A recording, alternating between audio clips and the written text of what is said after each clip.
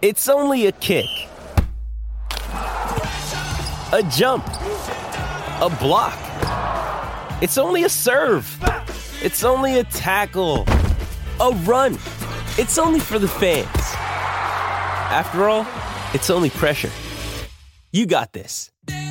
Adidas.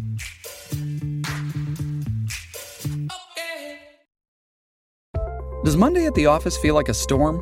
Not with Microsoft Copilot. That feeling when Copilot gets everyone up to speed instantly? It's sunny again.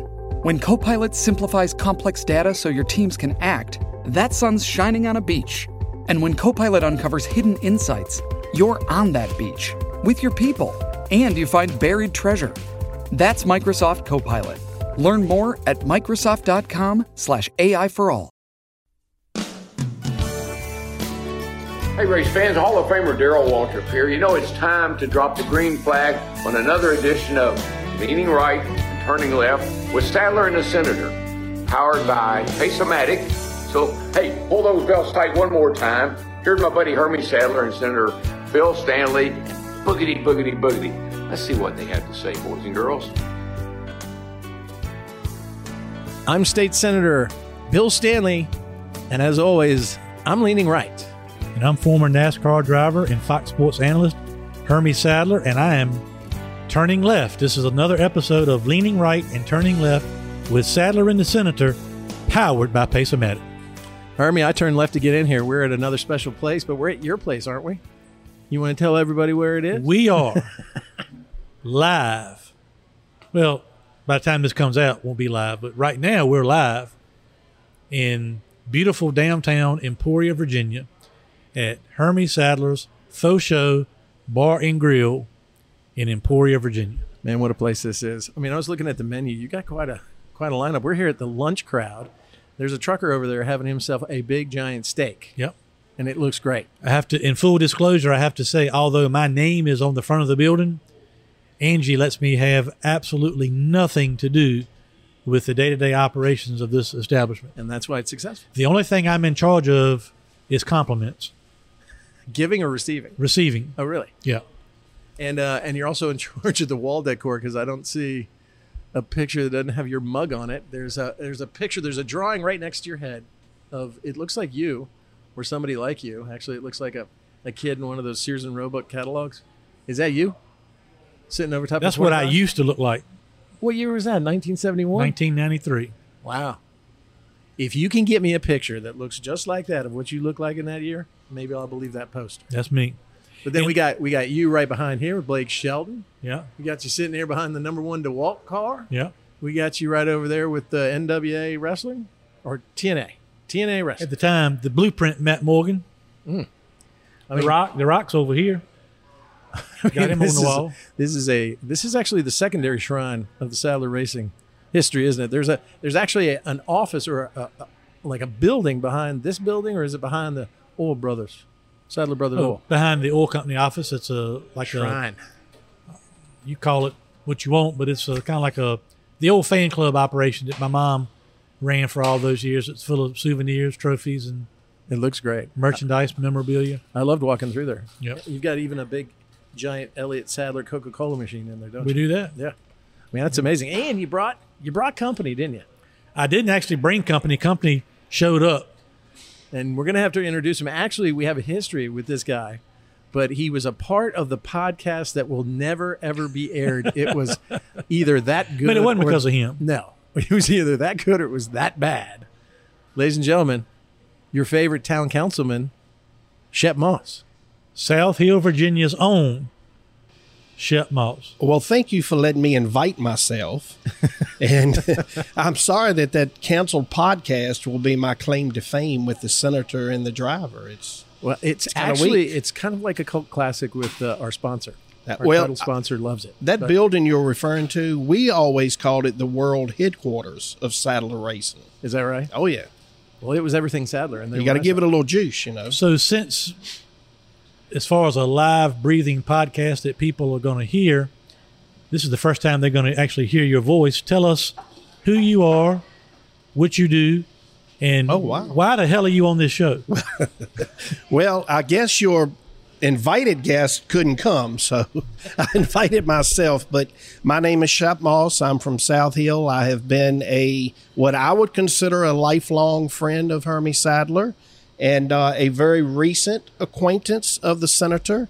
And I've been in business there, self-employed, retail for 20 years.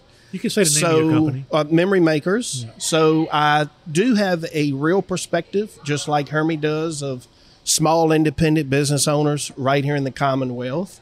I also am a sales manager at the Boyd dealerships, which is also an independent-owned business.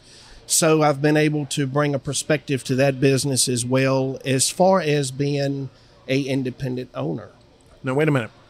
Shep, you work for a car company. You own a small business.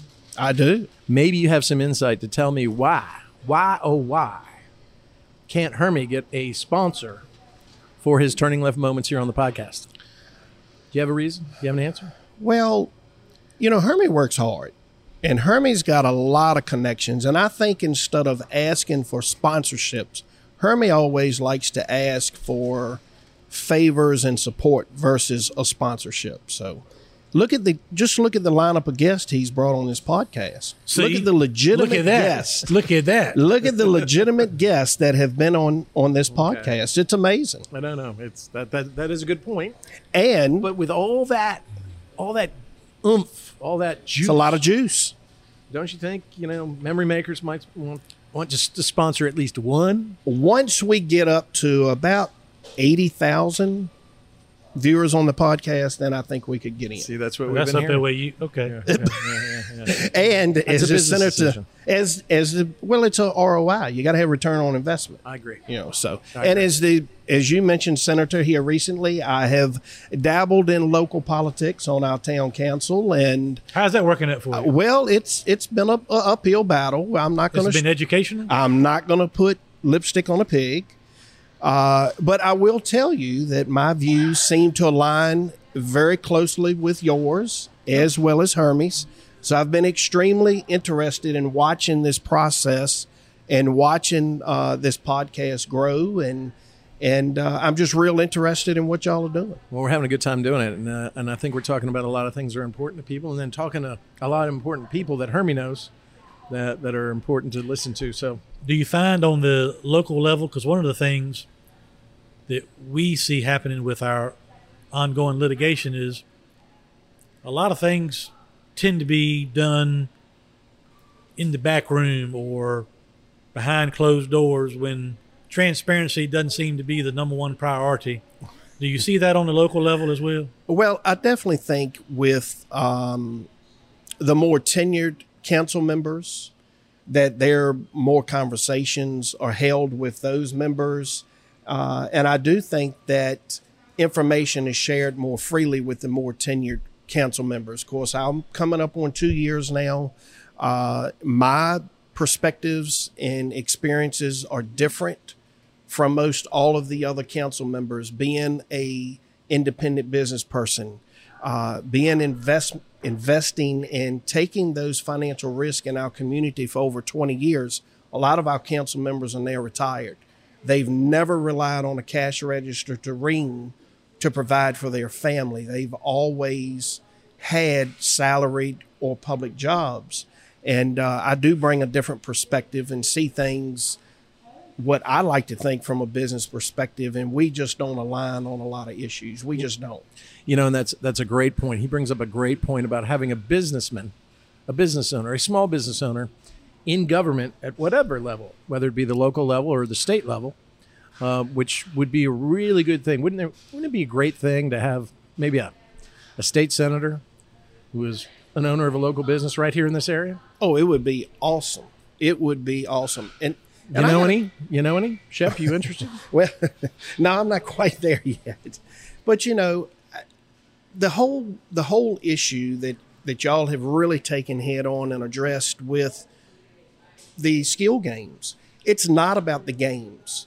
It's about allowing small businesses to make decisions and try to thrive and be successful and provide jobs in this trying business environment. it is very, very hard right now between still dealing with pandemic issues. Now we're dealing with out of control inflation, supply chain issues, and businesses are having, the business models are changing by the second, literally, for small independent businesses.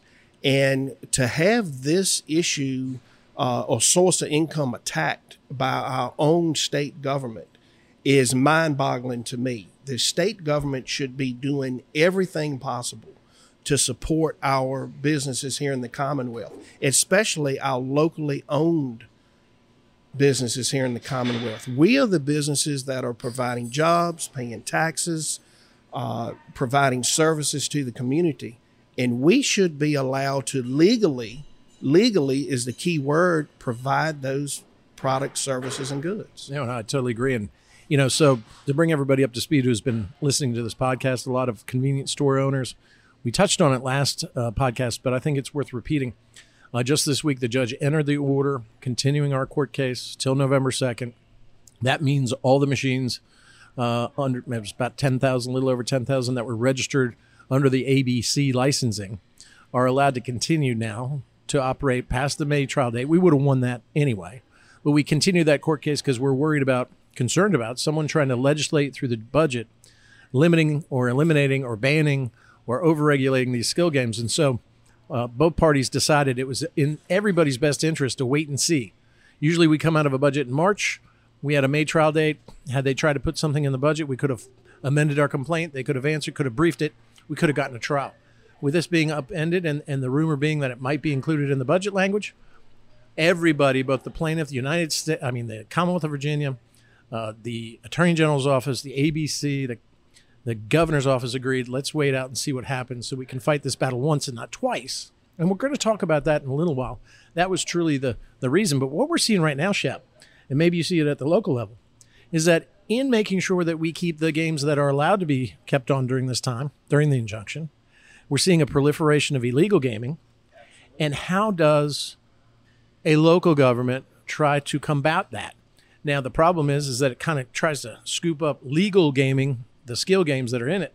We have a problem in Pittsylvania County right now where they're trying to zone them out.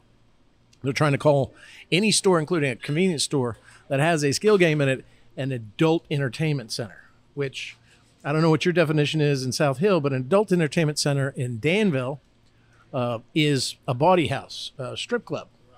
And I think that's unnecessary. They're trying to use their powers through zoning to keep out skill games. At the same time, they're trying to fight proliferation of illegal gaming. What are you seeing in terms of the fight of illegal gaming and then creating that balance with legal skill gaming? Well, my experience has been that people just don't understand, A, the industry, B, they don't understand the injunction, and C, they don't want to address it.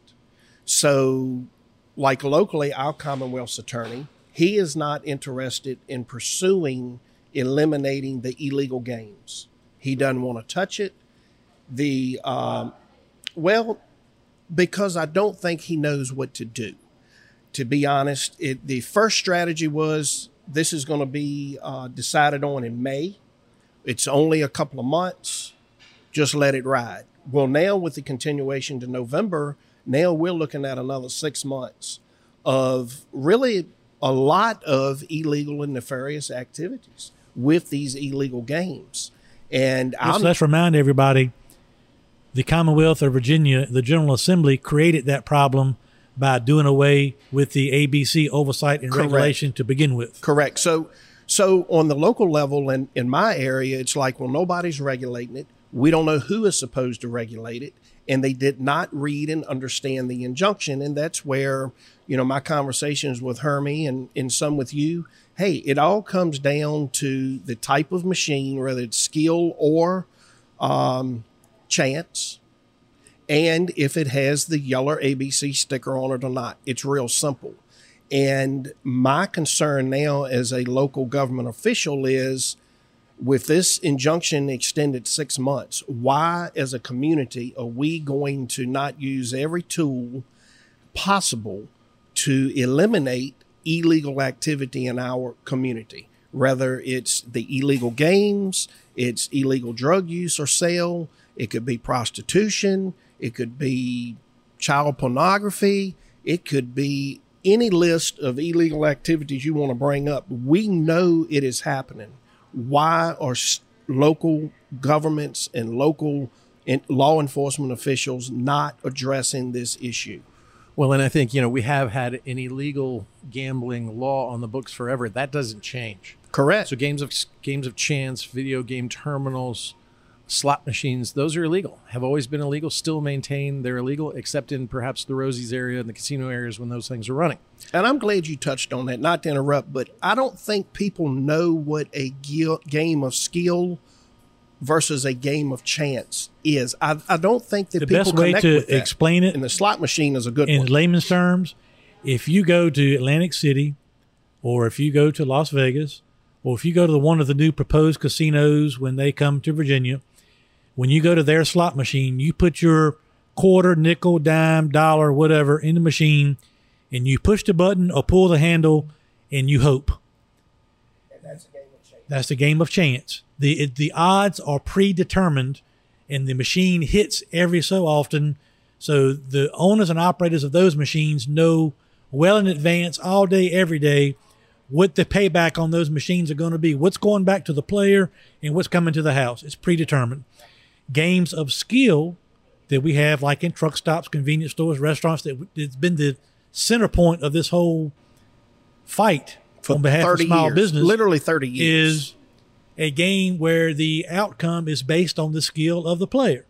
It can be a skill game like we've got at the truck stop next door, where you put your money in and there's different hand-eye coordination and interactive portions where you interact with the game to give yourself a better chance to win. It could be Pac-Man. It could be Galaga. It can be a crane Correct. game.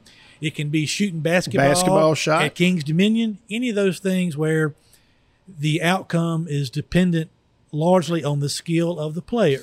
Now, what would be an example of a illegal game of chance that the average person listening to this podcast might see in a location?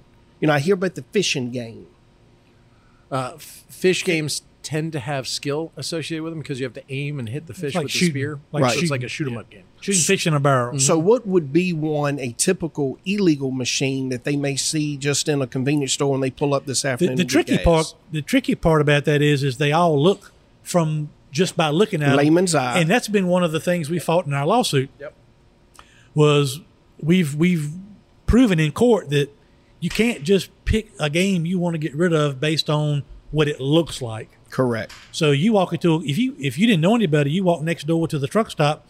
If you didn't know what a skill game was or how to play it, you'd look at it and say, that looks like a game I would see in Las Vegas. Correct. But it's not. So that's been kind of one of the things is, if you say you want to ban skill games, that's really not what they want to do. They want to ban skill games that are in convenience stores, truck stops, restaurants, and bars, but only those that look like slot machines, because they have never said anything about our coin pusher games, claw games, anything of that nature. Because the casinos don't offer that Because type they don't of offer those. entertainment. Yeah, So that's exactly you're right. getting down to the real, brass tacks of And it. they don't offer it right now. I mean, the chances are what they want to do Correct. is wipe out all these games and then come in when they've put down the bricks and mortar and say, oh, by the way, you know what would help drive business to the casinos? If we could have video slot machines or skill games in these convenience stores. But, oh, by the way, we'll be the ones to provide them. Correct. And so then they control the marketplace. They'll just have a lease agreement. Instead of a small business owner saying for themselves, I want to use this skill game from this producer, this provider, and put it at this store. So my customers have an added value and a reason to come in the store, maybe buy, as Hermie, you've said 100 times, chips or sodas or gas or whatever. And it takes the control out of the small business owner, puts it in the hands of the casino. I said this in an interview with a media outlet that we'll talk about later in the show. I'm going to call an audible, Senator. What we're going to do, finish up this conversation. Then we're going to bring in our guest, Kenny Wallace. Amazing guest. Have him as our guest. And then we'll follow up after that with another segment and get to the leaning right and the turning left to close out the show.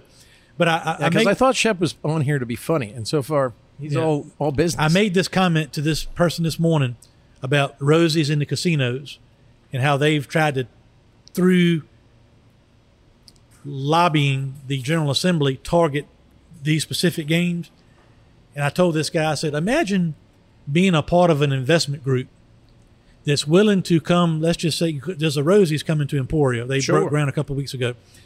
Imagine being an investor in a company that's confident enough to come to a place like Emporia and invest $15 million in a facility and infrastructure and talk about how many jobs we're going to create and how much revenue we're going to create. We're going to donate all this money to charity and do all that. But yet, at the same time, they're worried about 2 skill games at a convenience store on the other side of town. Right. It doesn't match up. It doesn't match up. It just does not match up. So, but I think this conversation right here this goes back to why the local governments are not interested in addressing this, is because I really don't think, although you do the weekly podcast, you've done I think an excellent job of public relations, but I don't think they understand what we just talked about, what the issue is and how to address it. And look, we all tend to stay away from things that we don't understand. Absolutely. You don't want to be like as a Commonwealth's attorney or as a law enforcement official, anybody, you don't want to try to have a conversation about something that you don't know enough about it to discuss it. And not to jump topics, but Senator, we mentioned this about a month ago, the exact same issue with marijuana sales in Virginia. Mm-hmm. It's coming up. This same type of issue is coming to local governments again. Yeah. And what I guess in November. I guess it'll be on the ballot in November. And you might be able to exclude it from your area. You might not. So through zoning? Yep. That may be there. That may not be there. The final iteration of the marijuana legalization bill in Virginia has not been determined. So it would either be by right or by zoning. Correct. And it could be the same way with the games. Or a county could say we're not having any dispensaries or distributorships or anything like that. I don't know about the farming part. It's a 300 and some odd page bill. Right. It was a monster. It was terribly written.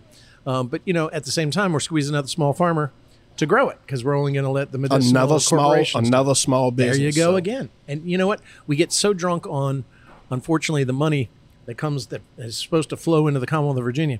We go from saying we'll never have gambling, we'll never have riverboat gambling, and now we got riverboat gambling, or at least we have casino gambling. But then when you say, okay, we're going to bring it to Virginia, you're letting the outside sources, the out-of-state resources, take that money make that money in Virginia and take it right out of Virginia, and we're not allowing small business to be a part of it, or small farmer in the marijuana instance. So we have created quite a mess in the last 2 years in the General Assembly, and it's on us to figure it out. But we love to kick that can down the road as long as we can. We can have this discussion for days and days and days. We will come back after our guest Kenny Wallace and have another in-depth discussion about this. Also get to our leaning right and turning left moments for the week. But next up, Senator Shep, one of my all-time favorite people is our guest, one of NASCAR's all-time greats, behind the wheel, behind the mic, and all things in between. Trust me, he'll have plenty to say. He's still behind the wheel. When we get him, he's still driving. When we get him on the show. So we'll be back. This is Leaning Right and Turning Left with Sadler and the Senator, powered by Pace-O-Matic. Stay tuned. We'll be right back with our guest, the one, the only, Kenny Wallace. Kenny. Are you feeling stuck making minimum payments on your credit card debt? SaveWithConrad.com can help, and you don't need perfect credit or money out of your pocket to do this. NMLS number 65084, equal housing lender. Oh, and did I mention no house payments for 2 months? Get rid of your credit card debt and lower your monthly payments right now at SaveWithConrad.com.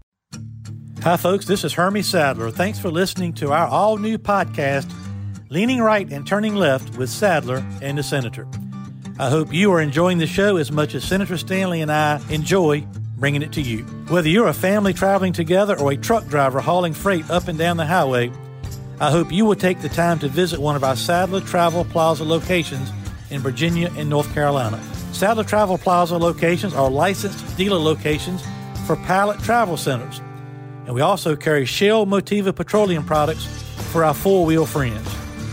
We pride ourselves on providing one-stop shopping for service, food, and entertainment. Our food options include Five Guys Burgers and Fries, Quiznos, Dairy Queen, Hermie Sadler's Faux Show Bar and Grill, Victory Lane Restaurant, Hunt Brothers Pizza, Dunkin' Donuts, and much, much more. Our locations include Sadler Travel Plaza in South Hill, located off I-85 at Exit 12. The Sadler Travel Plaza of Emporia, which is conveniently located on Exit 11B off I-95, and Sadler Travel Plaza on Highway 58 in Suffolk. We also have our North Carolina location, Sadler Travel Plaza in Dunn, North Carolina. That's Exit 75 off I-95. We appreciate all of our customers.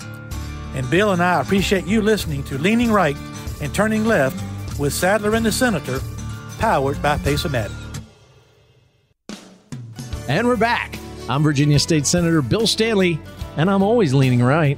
And I'm former NASCAR driver and Fox Sports analyst Hermie Sadler, and I am turning left. This is Leaning Right and Turning Left with Sadler and the Senator, powered by Pace-O-Matic from Faux Show Bar and Grill in Emporia, Virginia. A wonderful restaurant. Great food, actually. I've had everything fried so far, and it's great. So the Senator and I are on. We've also got Shep Moss, buddy of mine, small business owner and member of town council in South Hill, Virginia. And our guest is, I guess a good way to say it is one of a kind. Where is the drum roll for this one? We got to have a fancy drum roll for this one. This is a big deal. This is a big deal. It's huge. It's bigger than some of the ones I've had on Big that I deal. brought on. The one, the only, Kenny Wallace. Yeah. Kenny, thank you so much for being brave enough to join us on this train wreck of a podcast, Leaning Right and Turning Left with Sadler and the Senator. I am honored to be on this show. You two are legends. I follow your every move on Twitter, and you're brave, you're bold, and I'm excited that you asked me, Hermie. So we got a lot to get to. Senator Stanley, now just a little bit of a history, Kenny. Even before I knew Bill as a legislator and, of course, a famed trial attorney as well, he's been a lifelong race fan. Absolutely. He came to Martinsville to watch us race, way back in the day. He knows more about racing. I'm not going to say more about racing than you do, but he knows more about racing than I do. He's a fan of the sport. He's a fan of the drivers, obviously, a huge proponent for short track racing all across the country. He's doing a lot trying to get things done in the legislature to try to help small tracks, short tracks, and the fan experiences all across the Commonwealth of Virginia. So I know this is an exciting time for you too as well, Bill, to have Kenny on the show. It is. And if I may introduce you the same way by saying, look, he's not a lawyer, but he loves lawyers. He loves using lawyers. He loves being litigious. He loves suing. He probably knows more about the law than you do, Kenny, and he probably knows more about the law at this point than I do, or at least he tells me. Oh, show. Yeah. Look, see, he knows product plate.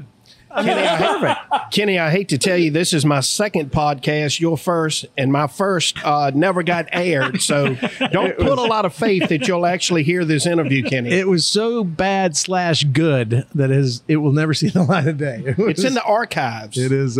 We play it only at parties with adults at them. But man, it is so nice to see you. So great to have you on here. When Hermie said you were coming, I just about jumped out of my chair. I mean, this is the greatest thing, because I'm going to start off by saying, if you can't swing a dead cat around your head and not hit a Kenny Wallace video on YouTube or Facebook, I mean, he is everywhere. He's everywhere. Well, that's a whole new beginning now. What happened is Twitter became very toxic for me. And I've got a local friend here named Charlie Marlowe. And Charlie said, Kenny, you need to give this YouTube a chance. So I'm learning to quit arguing with people on social media and just give my thoughts on YouTube, and it's way easier. Well, I think the 4 minutes of Kenny, I call it.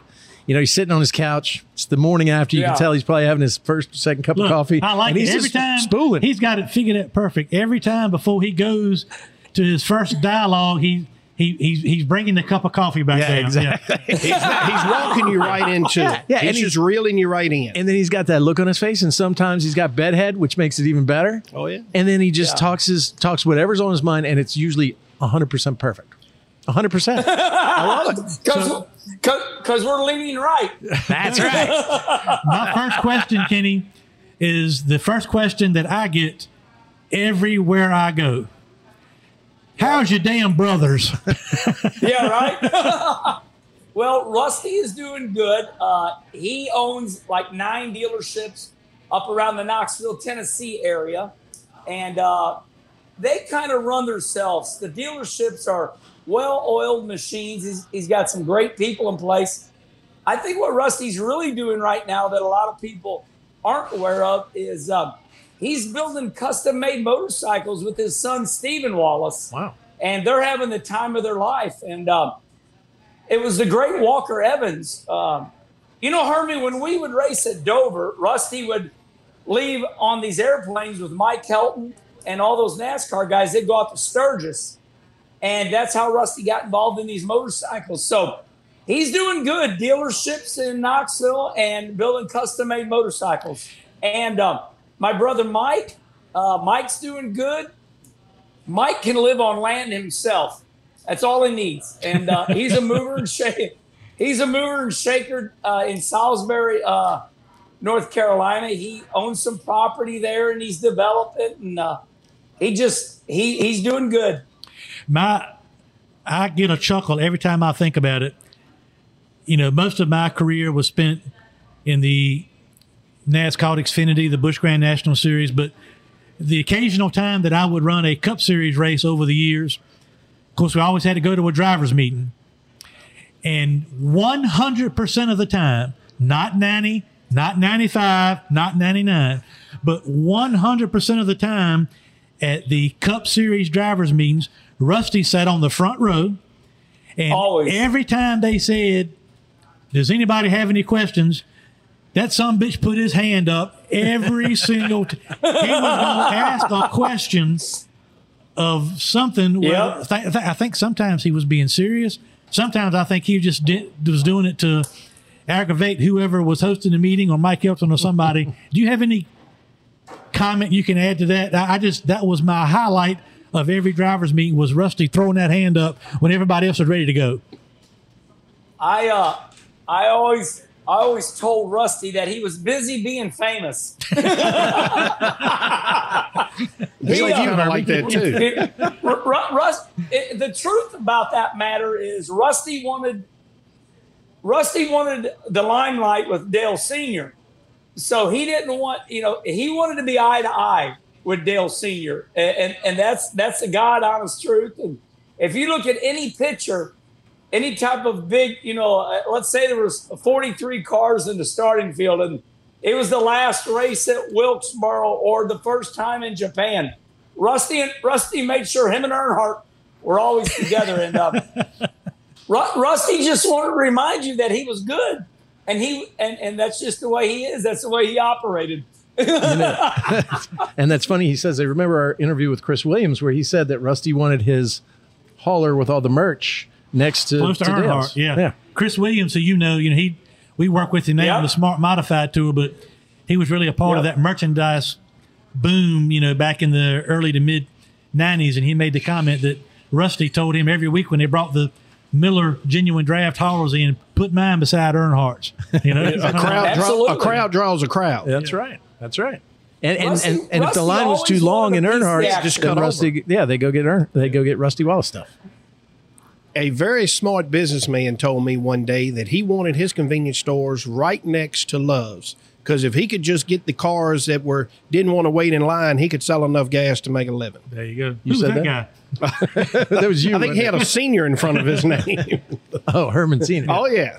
Now wait a minute. Now I have a question that just brought up. Now your dad is named Herman, right? Which you then have the name Hermie.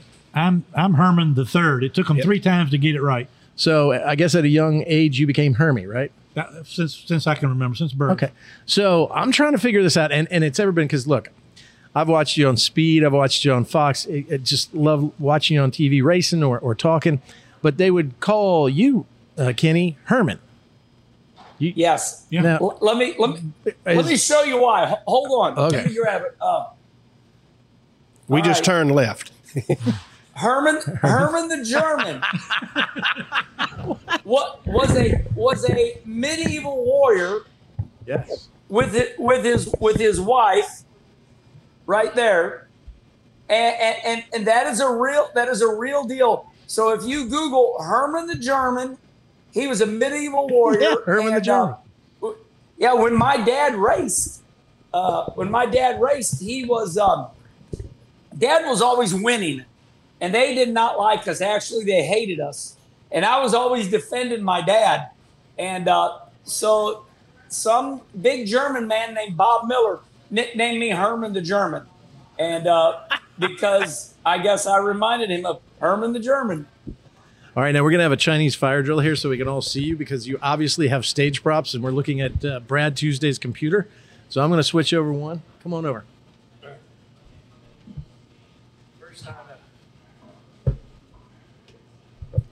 Almost a Chinese stoplight. Almost. Dude, that sucked.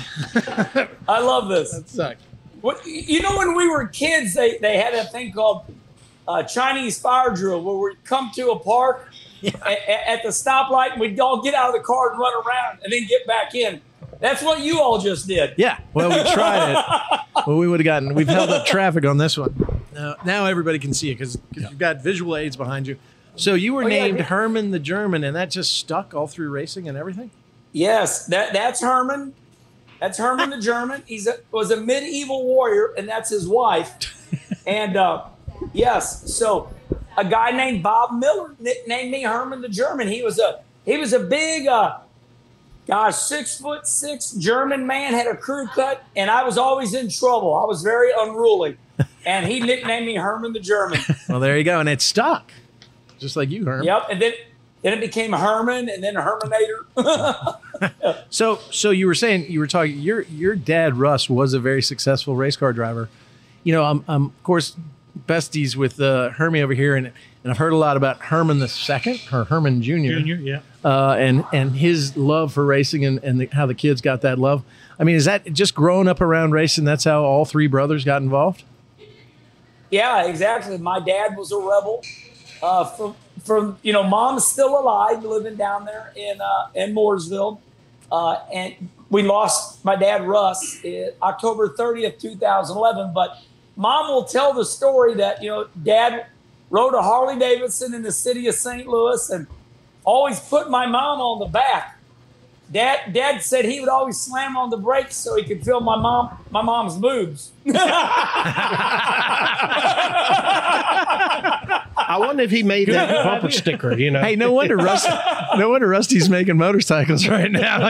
Yeah, right. Has he got one that gets that kind of result? Yeah, but Dad was a rebel, you know what I mean, Harley rider, but a good soul, not mean, had to survive in the city of St. Louis, so learned what it took and just had a good friend, which was a guy named Orwell Herzog, and he said, let's go to the races, and that's how it started.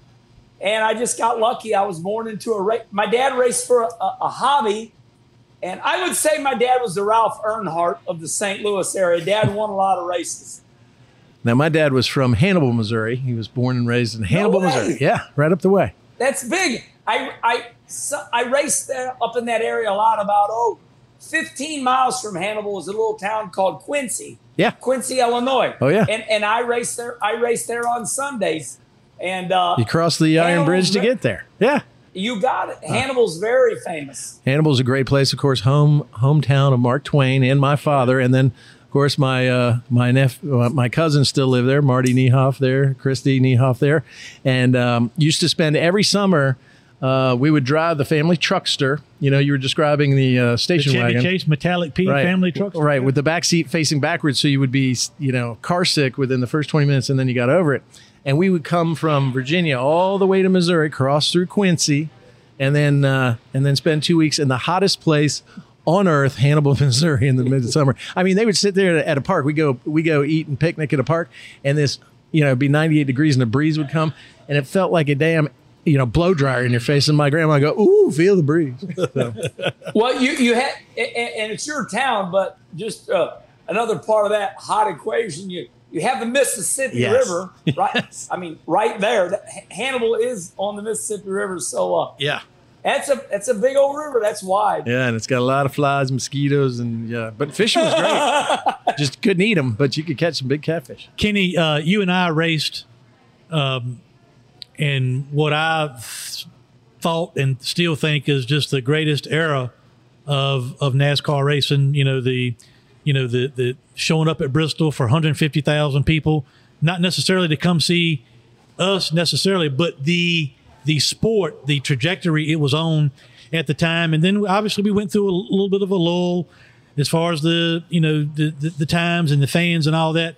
And I'm curious to know, as we sit here in May of 2022, your overall assessment of what you see in NASCAR racing now, the product, the new car, the drivers, what's good and what needs to be better in NASCAR in the eyes of Kenny Wallace.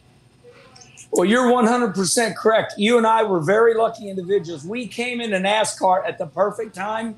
I tell people that all the time, Hermie, how lucky you and I were. We came into NASCAR. I came in 84. I was a crew chief in the Cup Series.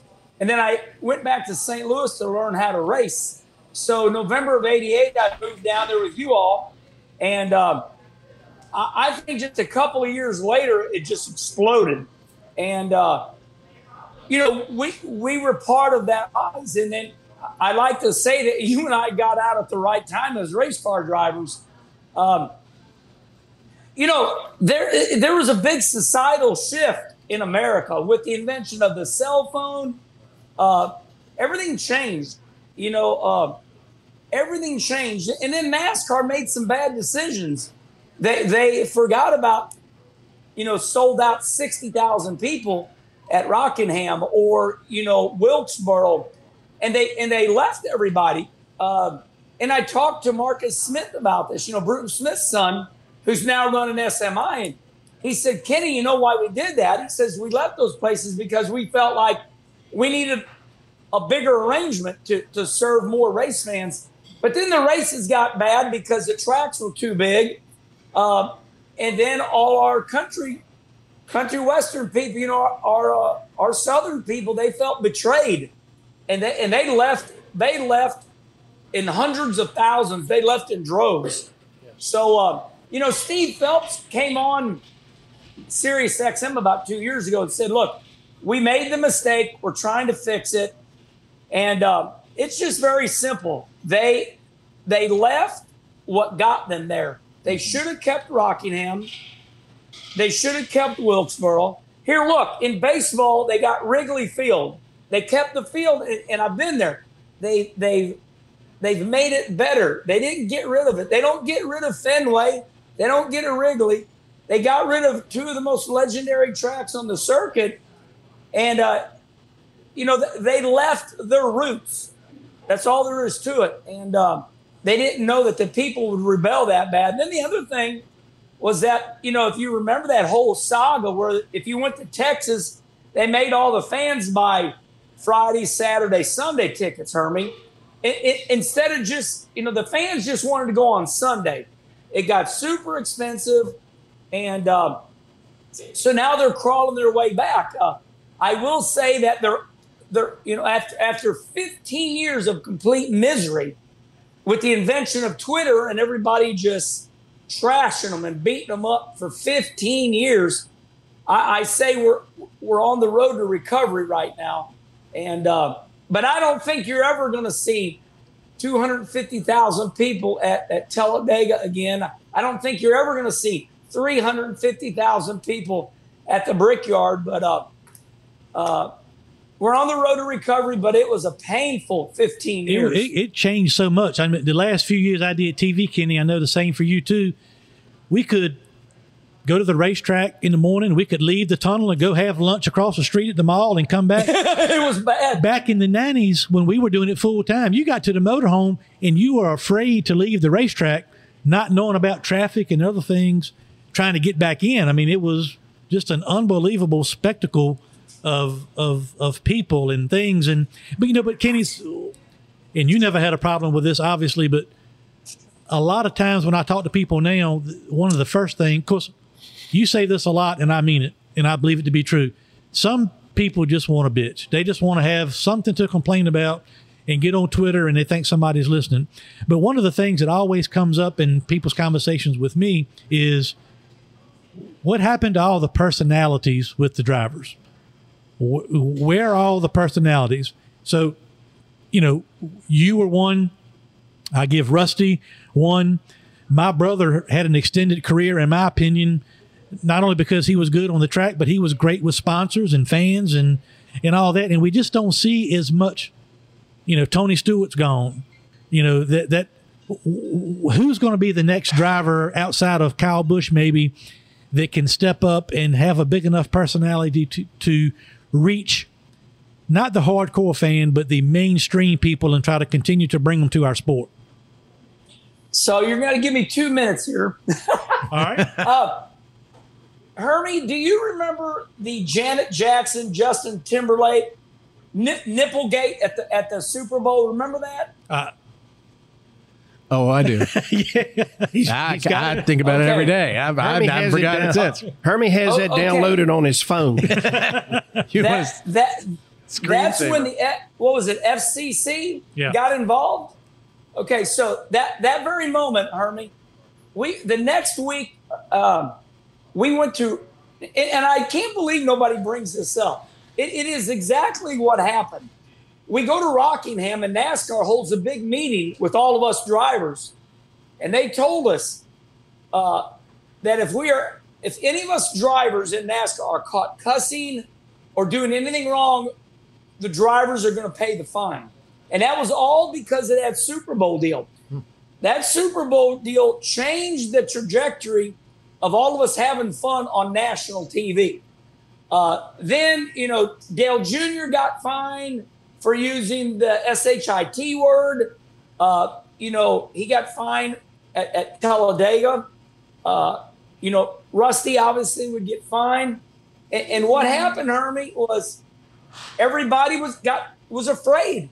The sponsors want to serve 100% of the people. They don't want to serve 50% of the people. Now, everybody is scared, and now they've got used to it. And now what we got is people that are just scared. You've seen, Harvick has pretty much left Twitter. I mean, he stalks everybody. Tony Stewart's peeled out. He finally found love. And love found my him. God, I'm so happy. Whatever, I'm happy for him because he's a much better person now. Tony came to Bike Week at Daytona, and he was a load of fun. Kenny, Hermie, before you get to that, are you trying to tell me that one nipple caused all that trouble? Yes. Just think what it would have been if it's two. So. Oh, 2 nipples. Jesus. We'd all be wearing burkas. And let me tell you how right I am. I got Sirius XM in my truck, and I was listening to Howard Stern, and he brought it up himself. That's the day the music died, and it amazes me that nobody, Howard Stern remembers it. And I remember NASCAR having that big meeting. And from that day on, corporate America made their drivers aware that if they mess up, it's so stale. Thank God for Joey Logano wanting to wreck everybody right now. Hermie, let me mention this because I think this goes back to what Kenny's talking about. 2 things in the 90s that were exploding were racing and wrestling. And, wrestling, which you can correlate with, has gone through a lot of the same changes that NASCAR has. Back in the 90s, you had the Attitude Era. You had Stone Cold. You had The Rock. You had all these big rivalries that made people tune in, and it was cool to watch Monday Night Raw. Well, a lot of those personalities have gone on to other careers or retired. Very similar to NASCAR. It wasn't cool to watch it anymore. They had lost that edge to keep you on your seat to see who was going to get the checkered flag, and more importantly, what was going to happen after the checkered flag dropped on pit road with the fights and the tussles and the arguments. So I think it's very correlating how both industries are trying to come back to mainstream now. by going back to what they used to. And the funny thing is that, Kenny, you just mentioned it, that here corporate America was basically sending the word down to NASCAR, NASCAR sending it down to the drivers. No swearing, no, you got to dull down the personality, don't have fun. And yet, if you think about their advertising strategies, especially recently in the last 10 years, they're some of the most provocative, envelope pushing stuff.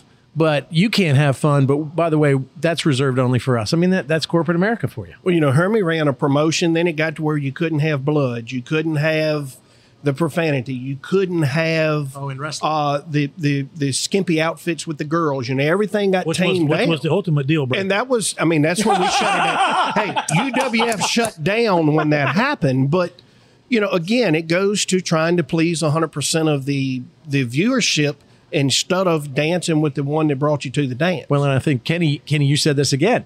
When they started expanding out into the West Coast and stopped paying more attention, they were dividing their attention with the South, which started racing, you lost a lot of fans. He's exactly right. You lost me for a lot of times. When they go on the West Coast trips, like I don't watch Vegas. I'll watch Texas. But I just don't, they're just not as fun. They're not historical. They're not what you grew up watching. And now everything's corporatized as well. Sanitized as well, as now Kenny's saying, and I think that's what they got to come back from. So they need some Ty Gibbs wanting to throw a 1-2 combo in the pits during Xfinity race. Yeah, well, it's like Leonard Skinner is real popular on the East Coast, not so much on the West Coast. Kenny, you and Bill's got 17 pages worth of questions to ask you, so I'm gonna get mine in. I do.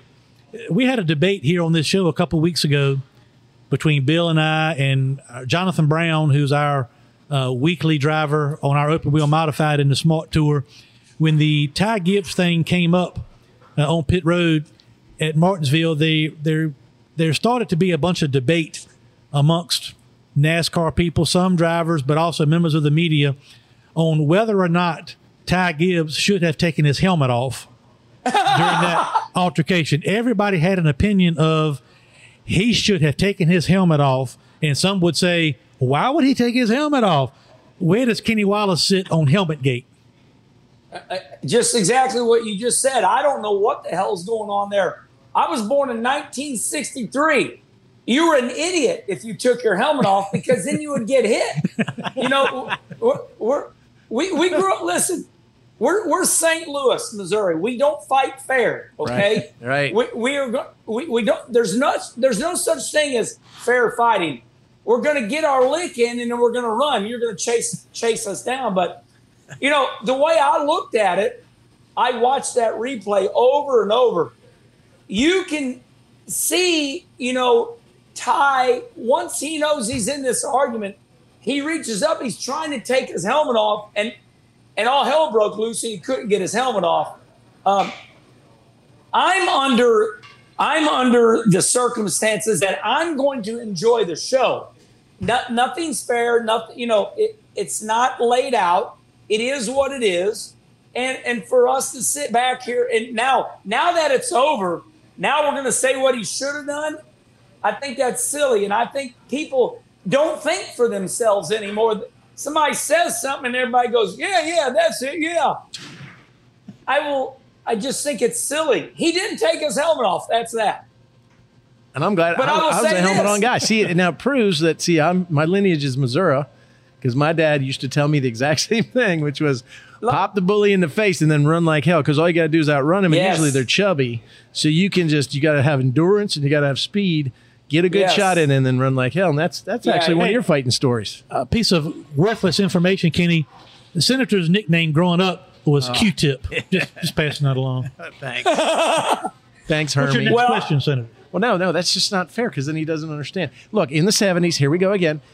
First day of school in Virginia Beach. My dad was in the military, so we were living in Virginia Beach. Mom dresses me up, brand new white Puma sneakers, like in the 70s that were really sweet and hot. Baby blue Levi corduroy pants. I looked sweet in those things too, even as, it's a little baby kid, little blue. 8, 9, like 10-year-old. Azad, baby medium blue shirt. And in the 70s, Kenny, I had an afro. Everybody had long hair when my dad was on deployment. We all did. Yeah, but mine grew out. So it was a big, giant white afro. And so this bus driver, I walked on bus first day, full of kids, Virginia Beach. She goes, "Oh, look at you, little bitty. You look so cute, just like a little Q-tip." And I went, "Oh." And the whole bus went silent.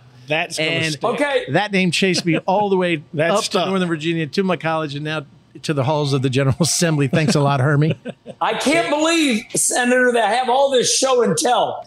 Okay, speaking about afros, this is Victory Lane. My brother Rusty, Mike, all of us. Oh, yeah. That doesn't even fit in the picture. Man. Okay, that was Hey, about see what it them looked like. froze? Except mine was That- white. we got them on purpose because back then it was cool. They called perms. Yeah. Our hair was actually straight, and we got perms, man. It was awesome. Mine was naturally curly. It just has no chance. So mine was like out. I mean, look, in the school pictures, you know, when you had your students next to each other in your class, the lady to my left was like leaning over because my hair was in her picture. I mean, it was ridiculous, and it looks ridiculous now. I love it. Kenny, Senator Stanley, we talked last night and we went over some things to talk about. And one of the things, I think I'm paraphrasing, his question was, he said, did you and Kenny ever have any quote unquote run-ins on the track? And I said, off the top of my head, I couldn't think of a time that you and I had any kind of issue on the track. The only time that I can remember us having a meaningful wreck together was at the inaugural race at Homestead. And I guess that was 1995. And Kenny, I'm humble enough to say and confident enough in my own self to say you went on and had a much more productive career on the track than I did. But No. when I look back at races and say, how would things be different if that race outcome would have been different? So you and I want to get you and I have never had a crossword about anything that I can ever remember. And you and I have talked just briefly about this, but what I remember about the inaugural race at Homestead was I remember John Monsom, that was his first weekend helping me. He came to help me the last weekend of that season in preparation for the following season. There was also the first weekend that I ever ran an Olin shock on my car. Harry Reid came in and worked with us to get Olin shocks on my car. And I remember Chris Rice, who you know Chris as well. He was a crew chief of yours for many years. And I know y'all are close. He came along. He was helping me and spotting for me that weekend. We laid down in the hotel room the night before the race and said, I think we had qualified 7th. We said, if things go our way, we got a good enough car long run. We'll have a shot. The middle part of the race, I don't remember a whole lot, but I think Larry Pearson got sick or got overheated as a driver during the course of that race. And he came in at the middle part of the race and got out of the car and took a shower, maybe changed clothes, got a hot dog and a hamburger, IV in the whatever, and then came back, got back in his car in the later stages of the race. And there was a caution late. I think Larry came in and got tires, got back in the car, and there was maybe 5 or 6 of us that had stayed on the track. But I remember Kenny and I racing, coming to the white flag, and Larry comes in on new tires and runs into me. I run into Kenny. One of the hardest hits I had ever had. It knocked me for a loop. It was horrible. Knocked me for a loop. And what I remember after that, Kenny, and I want your input, the only thing other than saying, wow, and who knows what had happened on that last lap of that race? We'll never know. But that's about the only race that I'd say, how could that have changed things for me winning the inaugural race at that racetrack? But the only thing that still burns me up to this day is that not only did Larry Pearson never show any remorse, any apology, when I went and finally and talked to him about it, it was my fault that we had wrecked.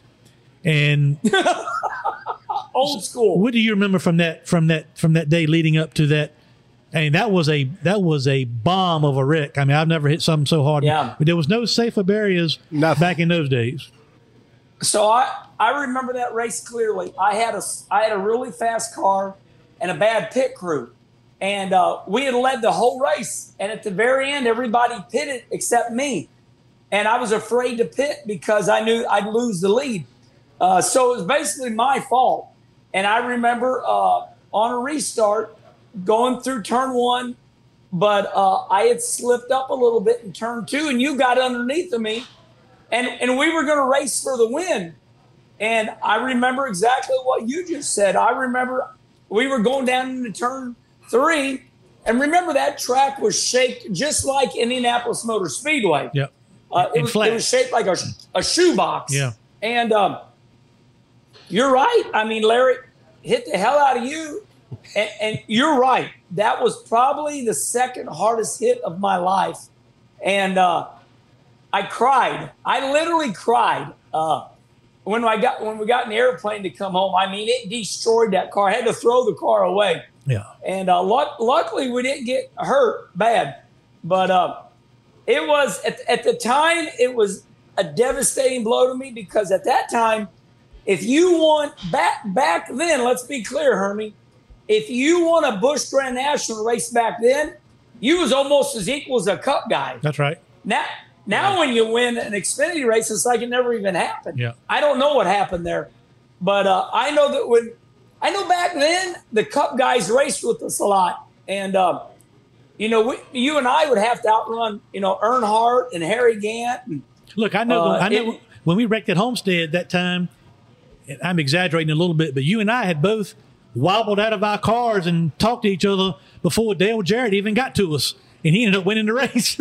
You know what? You took the words right out of my mouth. How come I cannot be running fourth and win the damn race? But look, to answer Bill's question, as far as I know, Kenny, even back when we started, when I had my best years driving the Virginia's for Lovers car, we ran, we were up in points together a lot. I don't ever remember a time that you mistreated me or raced me dirty or did anything, whatever. So I don't think he and I have any kind of beef whatsoever. But my question to you is there anybody from that mid-'90s era that really got under your skin to a point where it still bothers you?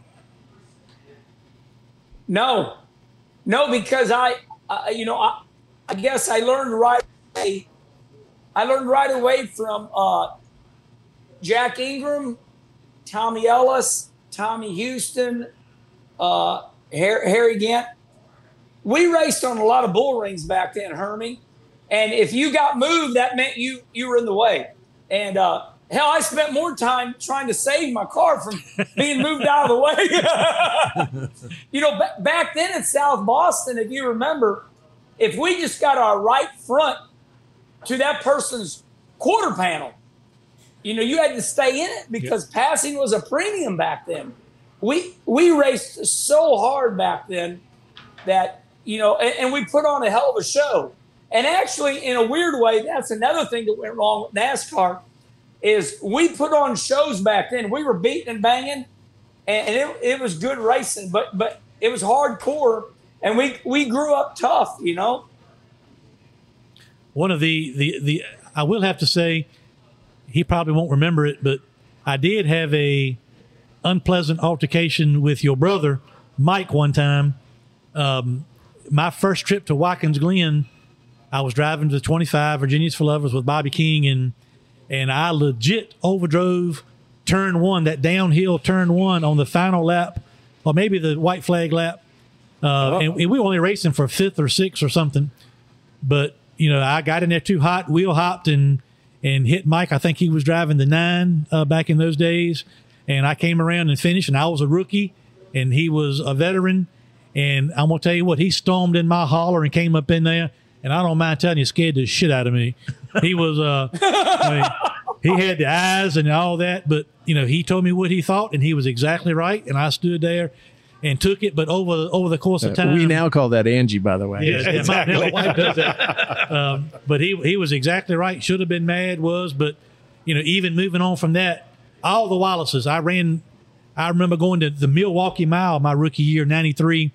For that race up there, which I always loved going to that racetrack. And Rusty ran that one of those Busch Grand National races that we were in up there, maybe 93 or 94. And I just remember looking at the entry list going like, oh man, Rusty Wallace, this is going to be terrible. He's going to kill us, but he always accepted us and talked to us and made everybody feel welcome and nurtured the younger drivers as they were coming along. So I look back now and have nothing but fond memories of all my experiences with the Wallaces. And I hope you can say the same thing about the Sadlers. Oh my God, 100%. Hermie, you're building us up too big. I admire you guys beyond belief. This is not a love fest, but no, I thoroughly, Mike. I had a wonderful career in the NASCAR Busch Series.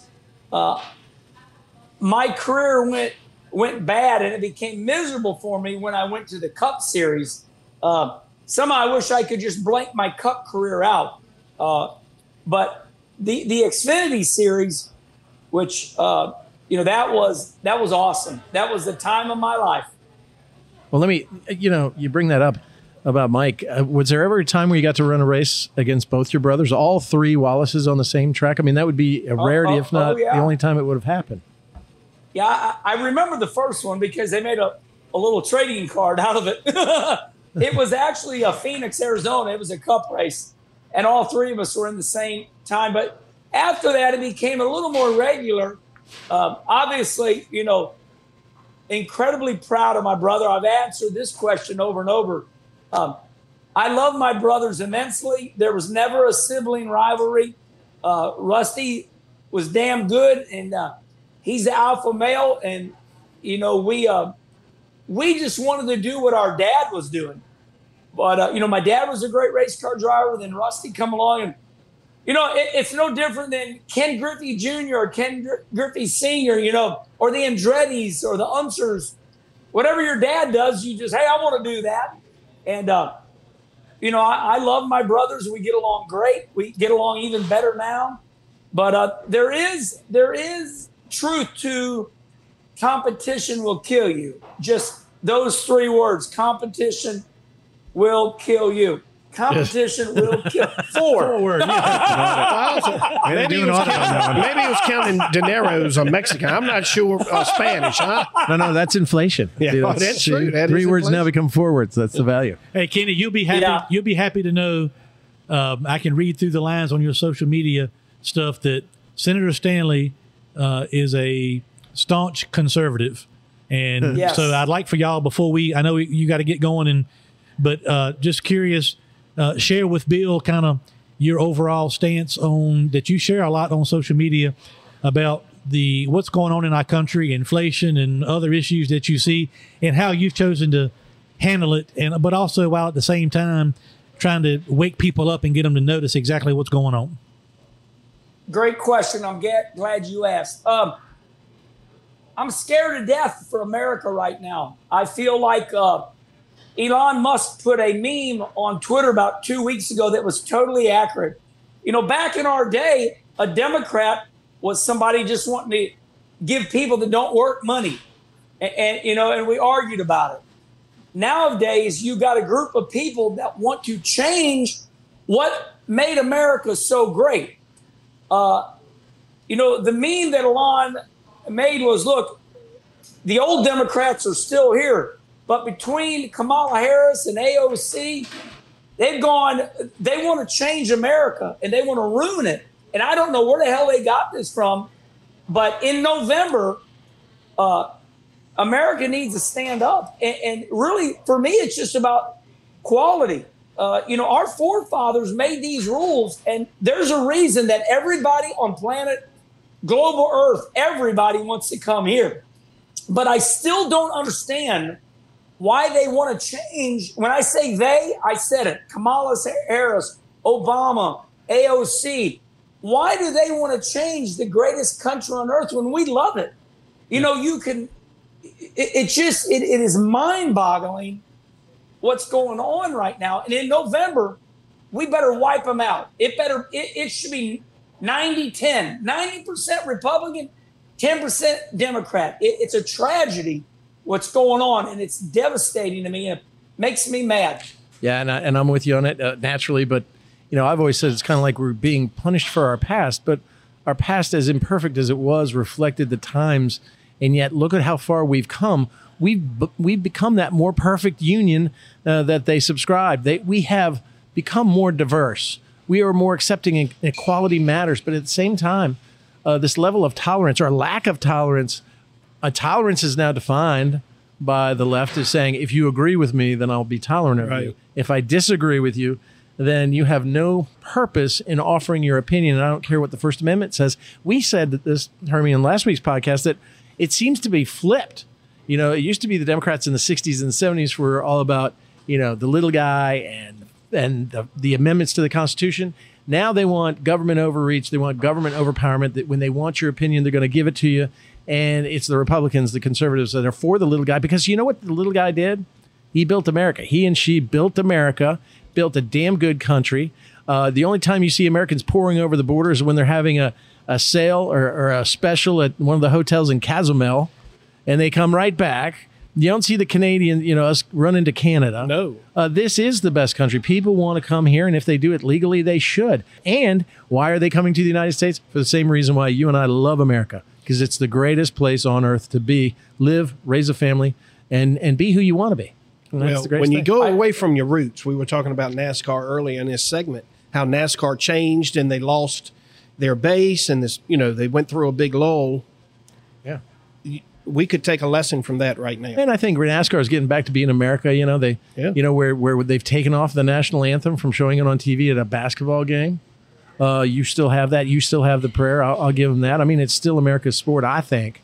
And that's what's most important. Plus, it has all the great heroes. And Man versus Machine is the greatest story in America. And we invented cars, and we invented them to go fast, and now we show them off. So, you know, I think God bless America. Right, Kenny, do you have any questions for us by esteemed panel before we let you go? No. I have questions. Yeah. See, he's trying. He hadn't flipped the first page he's got a yet. question. All right, go ahead, Kenny. I do have a question for all of you. Do you believe, just because we're talking and having fun here, do you believe that in November that the Republicans will take over everything, the Senate and the House? As one of the legislators here, duly elected, just like you, Shep, you're a councilman. As a state senator, absolutely, it's going to be a bloodbath, and I think that's why you saw the leaking of the Roe versus Wade potential opinion. I think they want to do everything to misdirect people away from why we have high inflation, why we have limited liberty, why we have burning streets and such conflict. They want to create and sow more conflict than they want to create unity. And I think, just as you said earlier when we got on this topic, man, we ultimately all know that we may not be perfect. We ain't perfect, but we're the best, closest thing to perfect that you can get in this world. And we've got to do everything we can do to preserve it. And the first way we do it is at the ballot box. So, yes, I think it's going to be a midterm just tsunami. I would argue that it actually starts tonight. Was it 5 states that are holding races tonight? That is the primaries. Yeah, the primaries tonight. So I would argue that it even starts tonight, leading up to November. Hermie, what do you think? Because, you know, Hermie may be running for an office. We'll talk about that in a second. Yeah, state senate. Sit right next to me. Be great. These folks want me to run for the open Virginia State Senate seat here in the newly drawn 17th district. Kenny, you know me well enough to know that I would not be a good politician. No, we lose our mind. We'd be like Trump. We'd tell them the way it is. But we need that. We That absolutely would be need a sponsorship. Yeah. See, there you go. So all right. So I wrote down questions, and I made the mistake of sending them to Hermie because we usually just do it. You get one more question because I told him 30 minutes, and we've been on for 50 minutes. Oh, come on, man. This man's time is valuable. No, but I can't afford him. I've never prepared for a podcast, but when I heard Kenny Wallace was coming on here, I had some questions that were burning deep inside of me. Seriously about you. Now, 1988, in the fall of 88, you got your first ride in Bush from none other than the Intimidator, Dale Sr., in the 8 car in the Bush Series, and I believe it was at Martinsville. Walk us through that a little bit. I mean, how special was that? How did that come about? What do you remember from the race? So my brother Rusty was running the Cup Series for Blue Max. And,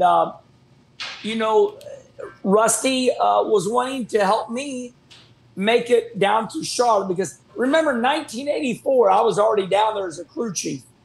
Then I came back to start my racing career. 1986, 87, 88, I was running ASA, which at that time was, the biggest short track series in America.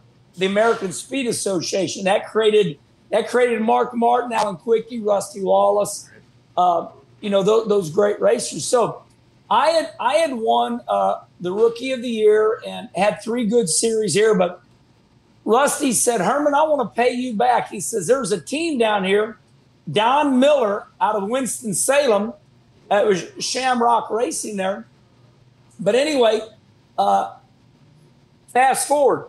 Cox Treated Lumber wanted to put something together with Rusty, but me as the driver. So Rusty decided to build a Busch Grand National team and have me as the driver. Well, NASCAR would not allow me to just show up at Daytona. You simply can't even do that to this day. They have to see you race. So I had to build this portfolio, and I'd already run my ASA car at Michigan, Winchester, Milwaukee. Rusty got together with Dale Sr. And Rusty told Sr., he said, hey, Herman needs to drive your car at Martinsville so NASCAR can see that Kenny can drive. That's the only reason we did that. And it was just crazy. It was unbelievable. It was a dream come true. I showed up, we tested. I think I finished 12th. NASCAR liked what they saw, and they approved me so I could come race with Hermie the next year. And they said, okay, we like what we saw. Now we want you to go to Daytona in January and test. And then we'll decide if we let you run at the Daytona race. And testing went good. And I showed up and sat on the pole. There you go. Yep. Yeah, So it was, that was it. So Kenny's talking about the process about being approved to race. I probably shouldn't say this, but I'm going to. My first year going to Daytona, I had gone to test preseason testing at early. But I went to 1993 was the first time I went to Daytona. Back in those days, as you remember, Kenny, we had to get our physical done at the racetrack in the infield care center. Whereas now you can go to your personal doctor or whatever the case may be. I went down there, Kenny, and then you had to do a physical. Then they give you a vision test right there at the racetrack at Daytona while you're there to get your certification. I was in there at the same time as Robert Presley, and he got a 0 on his vision part of his test. And I don't know whether he didn't have his glasses or didn't put them on. And I'm thinking, they're going to let this guy on the racetrack and he can't see between here to the wall there. But that's the only thing I could think about was Robert Presley, and I still laugh about it to this day, the fact that he absolutely was blind as a bat. And a lot more races than I did. What did you rank, though? I mean, looking at those big old glasses right there, I mean, those look like... well, the good news is it doesn't matter anymore. Okay. I mean, you look good sitting there, Bill. That was 30 years ago, Bill. I mean, you could kill 30 years ago. Hey, look, you got out in the sunlight right there on the sidewalk, you could kill an ant if you just put his glasses over top of some bitches. I mean, look, those things are thick. All right, what's your other question? All right, I have a couple. All right, so that in 1990, after you raced for Dale Sr., of course, now NASCAR likes what they see. Your first Cup competition was at none other than North Wilkesboro track, where you did real well, and then I think a late crash put you in the back, kind of, and there was a controversial finish. You remember that race? Yep, I remember it like yesterday. It was a Cup race, and I was running really good. What it was is Rusty. We had a guy named Randy Hope. Randy Hope out, I think, of Columbia, South Carolina. He was an insurance guy, and we put that Cup car together, and I was running damn good. And late in the race, Davey Allison run out of brakes going into one. I mean, just knocked the hell out of me, spun me out, wrecked me, and that was the caution. It wasn't me wrecking; it was Davey. And he said it afterwards. He run out of brakes, and hell, we weren't even down into the corner yet. And but I was running good. I was on the lead lap. Things were going good. So but that car was interesting. Randy Hope. He paid for that Cup car. Well, those, I guess they were cheaper back then, but not. Hey, aren't you impressed with the senator's knowledge of Kenny Wallace and his background? Yeah, I really am, because I almost forgot about that race. If you become my friend, I'll take you down to my basement and show you the Kenny Wallace shrine I got, with the candles and everything. He's kind of sitting in front of one. I wanted to know what the name of his restaurant was, because it kind of looked like Hermie's. Yeah. I mean, this is the Hermie Sadler Shrine restaurant, and then Kenny's got his own little thing going on in the back, doesn't he? Yeah. So, all right. So because I followed your career and I followed you all the way through. So North Wilkesboro, North Wilkesboro is opening back up, and in August we're going to have a couple 50-lap Smart Series players races. Sadler Stanley, or is it Stanley Sadler Racing? Sadler Stanley Racing. When I'm by myself, it's Sadler Stanley. And when you're by yourself, it's Stanley Sadler. All right, SS Racing. We've got a car. I mean, we've got Jonathan running the 22 on both of those races. Is that right, Hermie? I've asked Hermie to run in North Wilkesboro. He has said that he is. I've agreed to do one more time, Senator. I have to listen to my wife, unlike you. Personally. I'm doing Motor Mile in the Smart Series, and I'm going to do Martinsville in the Wheeling. And so other than that, you're going to have to find other quote-unquote legends, that you call them. Well, the famous number 16, the Sadler 16, and then we got the 39 VA, which is what Ryan ran in the Whalen race. Yeah. We may have a seat open for one of those 50 lappers for Herman to run for Hermie. Do we not? I mean, can we ink a deal right here? It's When is that? August 1st and August 2nd. It's 2 days of racing. You practice on a Monday and race on a Tuesday and a Wednesday. 50 The Holy Bible. Yeah. 50 lapper tappers, smart races, open wheel modified at the legendary North Wilkesboro Speedway. Hey, Bill, while he's checking his calendar. August 1st is a Monday. Yeah, that's practice day, and then race Tuesday and Wednesday.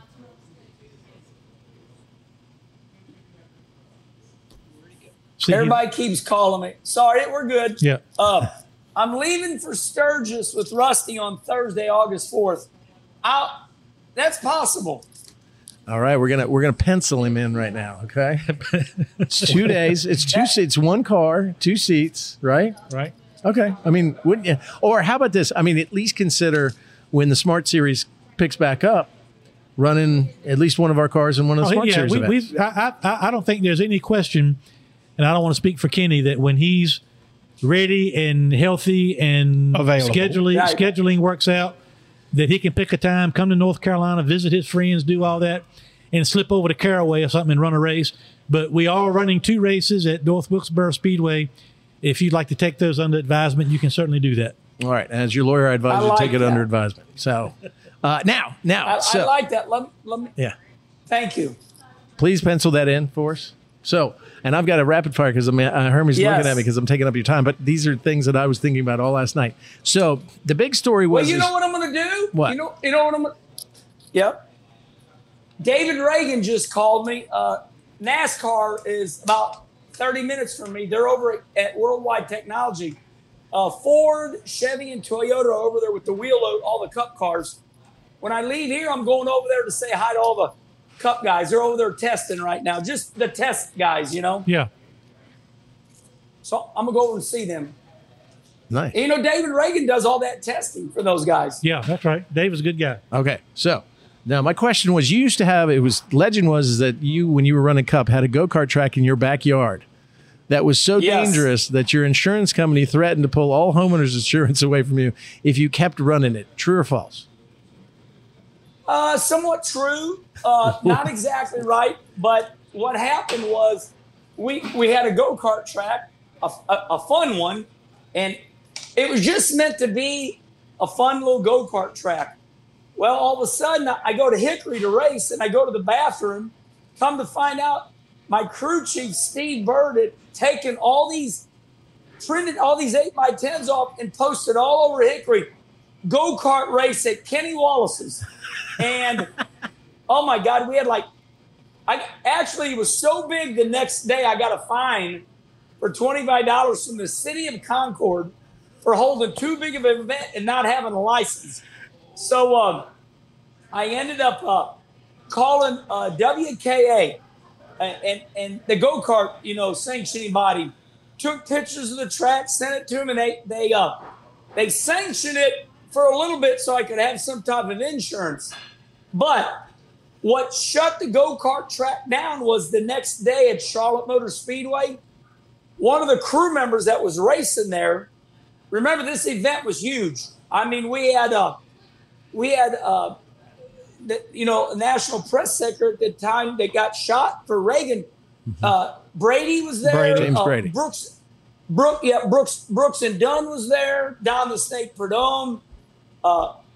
Everybody was there. Thousands and thousands of people. So this one kid comes up to me the next day at the Charlotte Motor Speedway.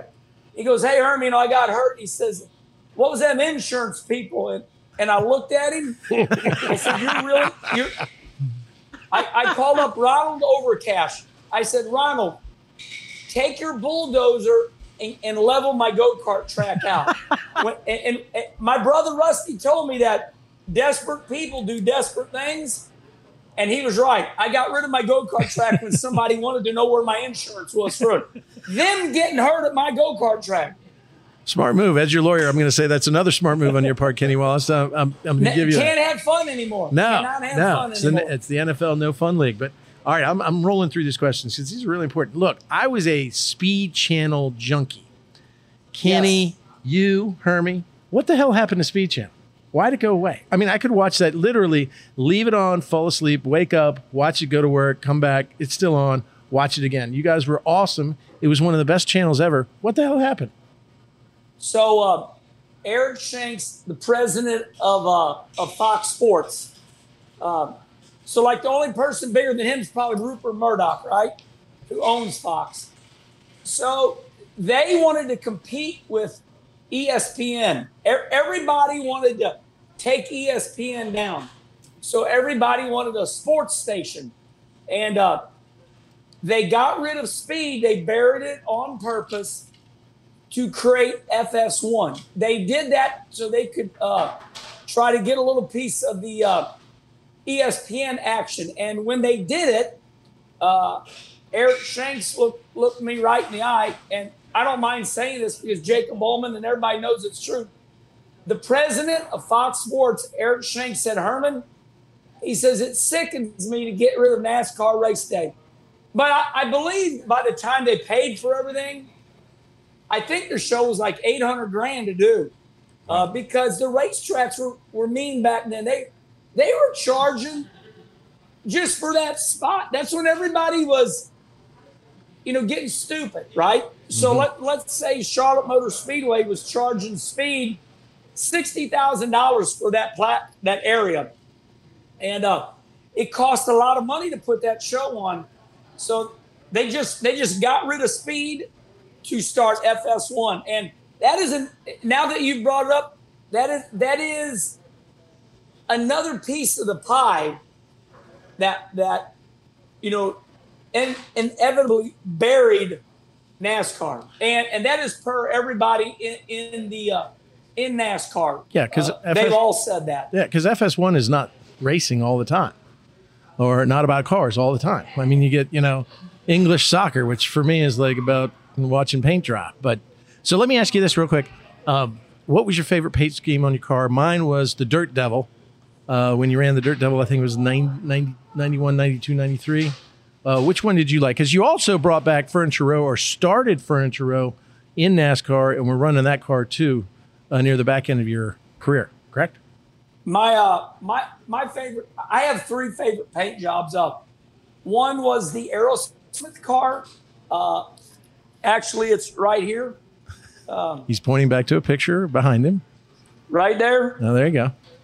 Hold on. Oh, he's a Cardinals fan. That's awesome.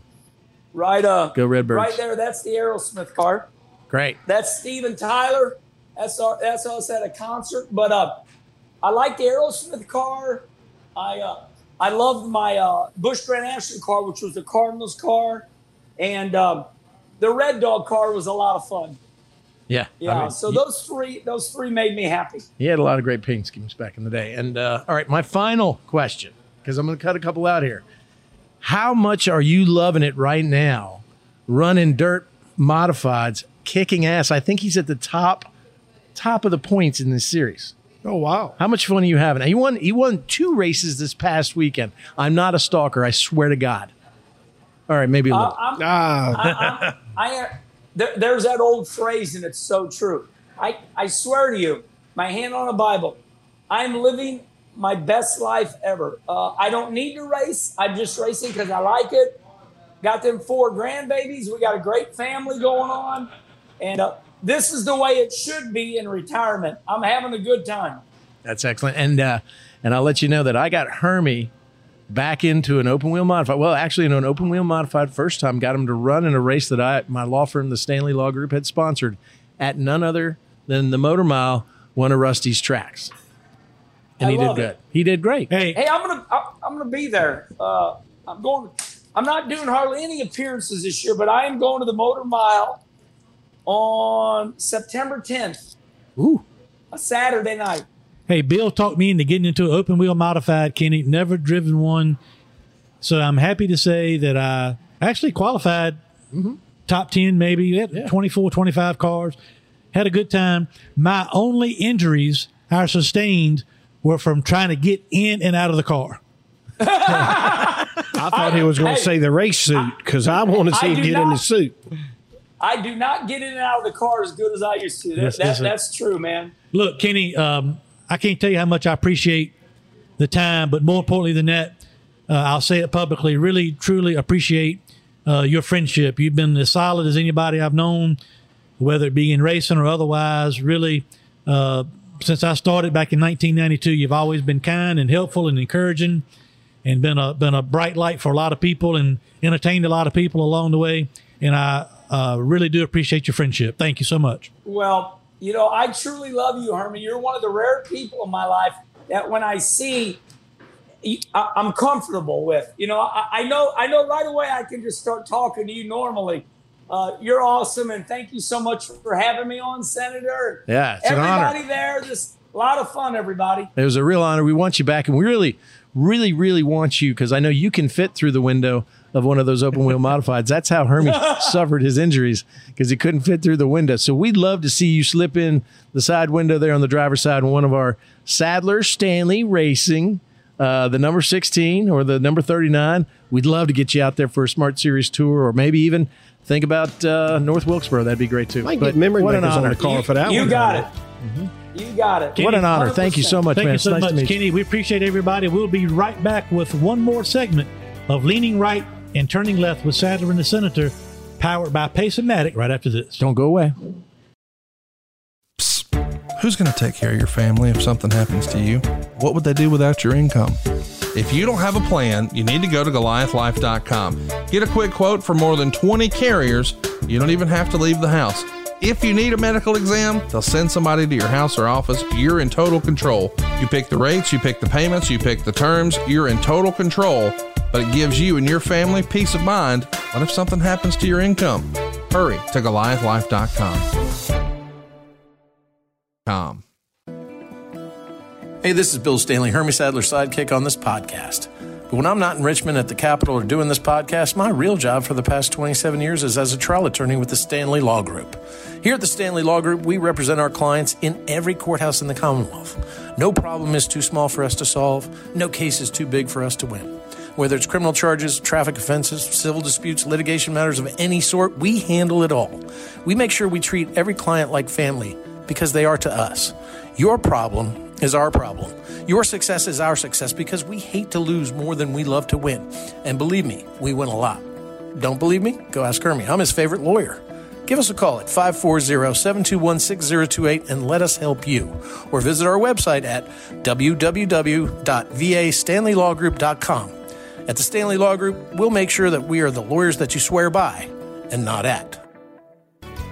And we're back. What an interview that was with Kenny Wallace. I'm Virginia State Senator Bill Stanley, and I'm having one of the greatest days ever here at Faux Show, and I'm leaning right. And I'm Hermie Sadler, and I'm turning left. Yeah, Kenny is a great guy. Wow. Been a great friend for a long time, and good racer, even probably better than that on TV.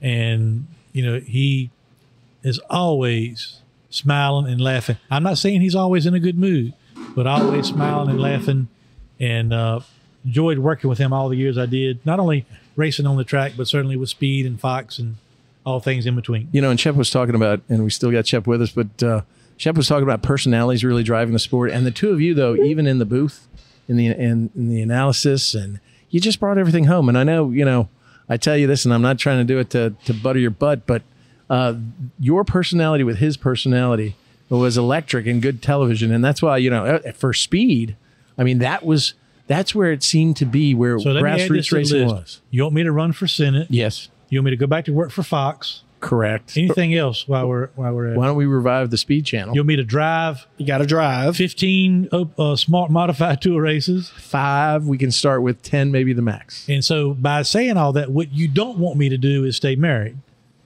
Well, I didn't know marriage was a part of this. Didn't he mention wrestling shows back Wrestling? not too far ago at the racetrack? Absolutely We've right. done that I think before. maybe we get to. That'll be your wheelhouse. Oh, yeah. Hermie, did you have? I still have my license, Security actually. man back together. Now, when you were wrestling, did you have a Hermie? Did you have a nickname like the Herminator or Hermilicious? Most like at home now. I answer to most anything. Oh, okay, so Hermilicious. there are pictures of you in the ring, and they are Yeah. pretty fierce. But Most of the shows that I did, Shep was there. I don't know if the first pay-per-view I did was in Birmingham, Alabama, and then I did one Tennessee. at Nashville at the Civic Auditorium with Ron Killings see, that's badass. You That wrestled is badass. Ron Killings right here in Emporia at the high school. at yeah. the high school. Yeah.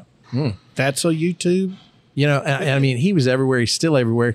He's on PRN like what every third. Yeah, I alternate Thursday? with Kyle Petty and Jeff Hammond to be the co-host of PRN Fast Talk on Mondays. And now, not only that, he's gotten me hooked. Every Wednesday morning, my alarm goes off at 6:45. Wow. So at 7 o'clock, I can turn on The my Maverick phone. Talk Show. 102.3. Artie. Are you streaming that? I listen they right stream? down to the meat call that they make right at the end. Oh, wow. And Huggy Bear. Huggy Bear. Yeah. How's Huggy Bear doing? Is he getting some hugs? He loves that nickname too. You got to give him a T-shirt that just says, Huggy please Bear. hug me. So, as always, we're off subject. It's my fault. It's my fault. We came back to You not only haven't been close here and the we show, still do this crap. but we have sponsored elements in our show: the leaning right moment and the turning left moment. Unfortunately, the turning left moment. No. I have you a sponsor. I have Do you? received. I want to see the check. It's in the form of cash and it's on the way. So I locked it in. So is he writing locked it it in. back? Is he writing the? No, is I he trust the signing guy. it front I or trust the signing it guy. I back? trust it's a 3 episode trial run. Oh, All right. We've mentioned it before, but we are pulling the trigger. There is a coalition, and so the turning left moment will be sponsored by the coalition to draft Hermie Sadler for state senate in the Senate 17th district, sponsored by none other than Lee Talley and his son Harry. And I will make the intro of that. And so maybe we'll start with your turning left moment before my leaning right moment. That is brought to you by the coalition to draft Hermie Sadler for Senate. Is Lee this that Talley, moment? Harry Talley, great Americans, love their country, love Virginia, and they know what's best for Virginia. And quite frankly, they think that we need a fighter here in Southside Virginia in the new 17th Senate District. And they think that fighter has 2 names, Hermie and Sadler. I'm going to have to move. They want to make sure that Virginia is a safer place, a better place, a greater place. And the only way is by having a strong voice in the state Senate to fight the liberal agenda of the Northern Virginia elites alongside one of the greatest senators to ever be a senator in Virginia, Bill Stanley. And I'm going to have to move to his district if it's all this is true. Man, I think we've got momentum. We got Mo. I think they're going to set up probably a Facebook page. This turning left moment is brought to you by the coalition to draft Hermie Sadler for the 17th Senate District in Virginia. Thank you, Lee Talley. Thank you, Harry Talley. Great listeners. Harry's great. Loves the show. Listens to it every week. And thank you for coming on board for this trial run. 3 episodes. I'll show you the money later. Hermie. I am honored to be here for this turning left moment. I had no idea. All right, the turning left moment. He's a winner now. He is a The winner. turning left moment. Obviously, the Cup Series raced at Kansas this past weekend. Great race. I love that racetrack, by the way. The winner of that race was Kurt Busch. Even better. The bigger story to all that is, while it was the second race win for 23-11 Racing, first with Kurt Busch for the team, they had the Jordan brand on the car, Jordan brand paint scheme, and won that race with car number 45 on it, which not only has significance because Michael Jordan, that's the number he wore when he made his return From baseball. back to, that was his number in baseball too. Yes. Yep. But his number back with the Bulls when he came back, it also was the number that was in competition with Adam Petty the late great son of Kyle Petty. That's right.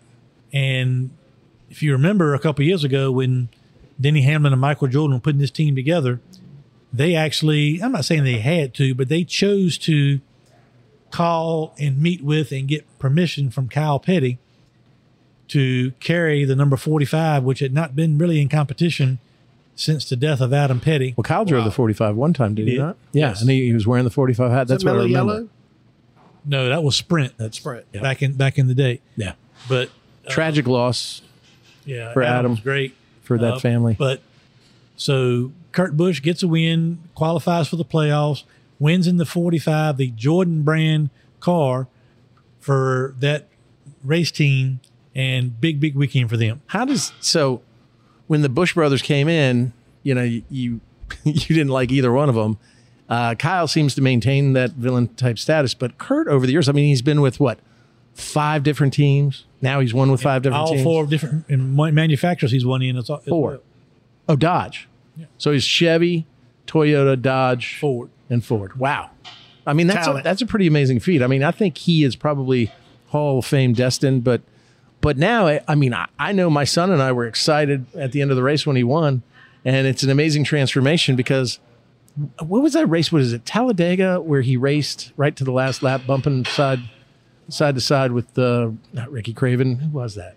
Oh, that was Darlington. Darlington. Okay, that was it. And then he came and shook the guy's hand. And who was he? Who won that? Ricky race? Craven. Ricky Craven. Okay. And then Sidecar. yeah, and then and then after that he became kind of a villain, and the Busch brothers became a villain. Yeah. But I was thrilled that he won that race and did it in the way that he did. I mean, that's great. I told this story on PRN, but I'll tell it again for the podcast about Kurt Busch. So all the years I was racing and doing TV, I was always friends with Kurt, but not personal. We didn't run in the same circles per se. But there was a time when we had been to Fontana racing and I was doing TV. The next weekend was Phoenix. But in the middle of those 2 races, in between Fontana and Phoenix, Jimmy Johnson had his charity golf event out in San Diego. Uh-oh. So I was out playing in Jimmy's golf tournament in San Diego. And what my plan was, I think this tournament was on Tuesday. So I was going to play in Jimmy's tournament on Tuesday, maybe stay in San Diego to Thursday, and then fly to Phoenix on Friday for my TV duties that weekend. Mm-hmm.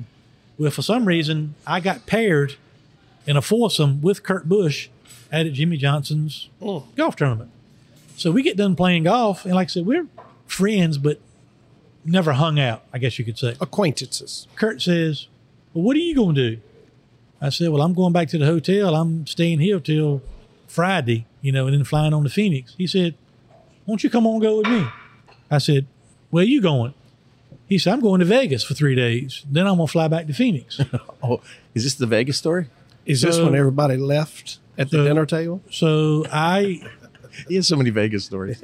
So I call Angie and I say, change the plan.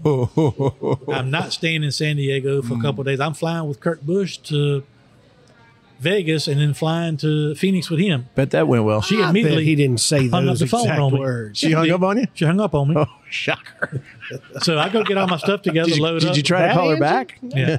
Did you try to call her back? Get on the plane, and we fly to Vegas. Well, the first night we're there at Vegas, Kurt and I, all of a sudden, we're buddies. We got a villa at the Bellagio, and we're having a party, and Carrot Top is there. 50 Cent is there. Was it Mr. Belvedere or the guy from Saved by the Bell there too? That's a different. Oh, okay. different. So anyway, I stay up with Kurt and I have a ball for 3 days in Vegas. Never went to bed. We get up Friday morning and we fly to Phoenix. I'm doing the first Cup practice show that Friday morning, and Kurt at that time was driving the Furniture Road number 78. So we fly. I didn't have a car because I was going to meet Elliot at the track later. I ride with Kurt, fly with him to Phoenix, get in his rental car, drive to the track. So I get off at the TV compound, get ready to do work. He's going into practice. My luggage is still in Kurt's car. First lap on the track in practice, Kurt hits the wall. First lap. So but Kurt wasn't assigned to my area in the garage. He was whoever, maybe Matt Yoakum or whoever it was doing the other side of the garage. So Kurt, I think he hit the wall, but not so that he couldn't. He drove in, and the producer says, "Okay, it may not have been Matt Yoakum." So they said, "Okay, somebody go get Kurt. Let's see what happened." They want to go interview him. So a few minutes later, the interviewer comes back in the callback and says, "I can't. Kurt blew me off. He will not talk. He's pissed. He's not going to talk." So then my producer hits me up and says, "Didn't you fly here with Kurt today?" And I said, "Yeah." He said, "Go interview him. He won't talk to whoever." I'm like, "Oh, sure. No problem." So I walk over there. Buds. We're buddies. We hung out for 3 days in Vegas. I flew him over here. My luggage is in his car. I mean, typically best friend. I walk over, and then before I can even get there, he's like, "Why in the blankety blank would you come blankety blank talk? What did blankety blank you think I'm going to talk about? Da da da da da." I just crashed, and exactly what I said to him. I said, I went from trying to smile and kind of be. I said, "Kurt, I understand. I'm not going to interview you, but if you don't talk to me right now, as long as I'm doing TV on this network, I'll never interview you again." And he said, "What do you mean?" Power of the mic. "It's not my fault. So you blow me off if you want to, but I'll never interview you again." So I started walking off, and then he, came and we ended up talking. I'm not saying it was the best interview, but he did talk. Now, see, I think he learned that from Angie. Think about it. If you don't do this, Hermie, I'm never talking to you again. And he knows that she means it. When we go so back he knew he could use this here. I think we go back to the initial phone call. I think it probably went like, "Angie, I'm exhausted, but Speed wants me to go out to Vegas. We got to do some appearances. We're going to do some testing at the track. That's what you want me to do. We're going to do some testing out at the track. You want me to tell a falsehood? So I'm going to be in Vegas for 3 days. Now, I could see hanging out with a guy named Bob Villa. Yeah, I could see that happening. Not that, hey, I'm just going with Kurt Busch. Yeah.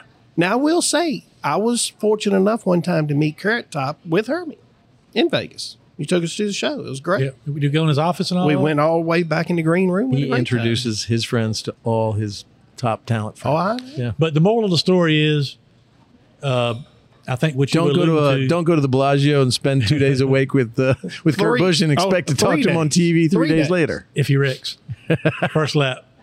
But Kurt over time has really grown into somewhat of a fan favorite. Yeah. And people like him. They like the older, more experienced, old school type guys like Kurt Busch is. And I've grown to really like him and spend some time with him over the years. And a good guy, good win, big for that race team, big for the number 45, big for the Jordan brand and everything that's going on with Michael Jordan being involved in the sport. Yeah, time matures us all, they always say. And this is one of those moments where you like to see that big grin of Kurt Busch. Yeah. And I mean, he was so gracious in winning. That was also pretty good. Do you see a trend here, Senator, with my relationship with like Kurt Busch? And what did Kenny Wallace tell you as far as our relationship? Everything's perfect. Never had a bad moment. Yeah, that's right. Never had a bad moment. Notch. He told me he could talk to me about any time. He felt normal around you. Right. Which, of course, Kenny Wallace normal. Why don't you? Huh? Why don't you feel normal around I feel totally normal. I just have to know when I'm billing $400 an hour and when I'm not. I just don't know when I'm on the clock and when I'm not. That's the brother-in-law rate. yeah, that's a cut rate. Yeah. That's a cut rate. Now, what would you say about, though, we're looking at these next-gen cars. I'm seeing a lot of left rear tires going down. In practice, I think they lost 4 or 5 cars. People were going to backup cars just on a flat tire because when they lose it, they're going up in the wall and they're spinning. Saw it a lot in the race. What's going on there? I mean, are they changing tire pressure, camber? It's got to be a combination of camber, but more so air pressure, because the lower you can start air pressure and let it build over time, the more grip you're going to have at the end of a run. Because let's a lot of things are complicated, but if we simplify that issue to a point, you would say, if the issue was simply with the tire, everybody's tires would blow, and it's not everybody's tires. Now, the last thing I'll ask you about the race in Kansas, and I love that track. I love that track because I could beat my son on PS4 on that track. Otherwise, he's put me in the fence at almost every racetrack we race together in our race room, our rig room that has one of these kind of similar Hermie Sadler type posters. When we get done with this, Ned, you tell me you've got a lot of experience at Kansas. Mm-hmm. We're going to my house, and you're going to get in the sim seat iRacing rig and run a few laps at Kansas in a truck. I might have to do that. So do you have the same setup Elliot's got? Mm-hmm. Or similar? Yeah, but he didn't pay retail, I bet. Hey, how about you get them to sponsor your turning left moment and give me a discount for a sim seat? You said the turning left moment was already sponsored and for fully 3 funded. episodes. I think we can go deeper with sim seats, and sim seats is great. My last question is, what in the heck is going on in the other 2311 car? Bubba Wallace had so many problems with the pit crews. You think these guys are all top drawer, and they were making mistakes that were kind of you think they wouldn't went do by it. himself. Though. He ended up coming back for a top 10 finish, which was a good day for him. But Denny Hamlin had problems on pit road. Truex had problems on pit road. Well, those were a lot of pit penalties. Yeah. Though. Why are they? It seems like Eric they're Jones more prolific. spent 30 minutes on pit road trying to get a tire off. So that's true. There's a lot of issues as it relates to that. But it's new. It's different. What caused that? What caused the tire not coming off? I don't know. I don't know. Okay. I don't know. Do you think it's the design of the car? Because when you and I were talking offline with Ryan Newman when we were testing at Caraway, Ryan Newman's an engineer, like a real Purdue Boilermaker engineer, and he was going into chapter and verse some of the problems structurally with the car and was talking about the wheel being a part of that problem, even the single lug nut system.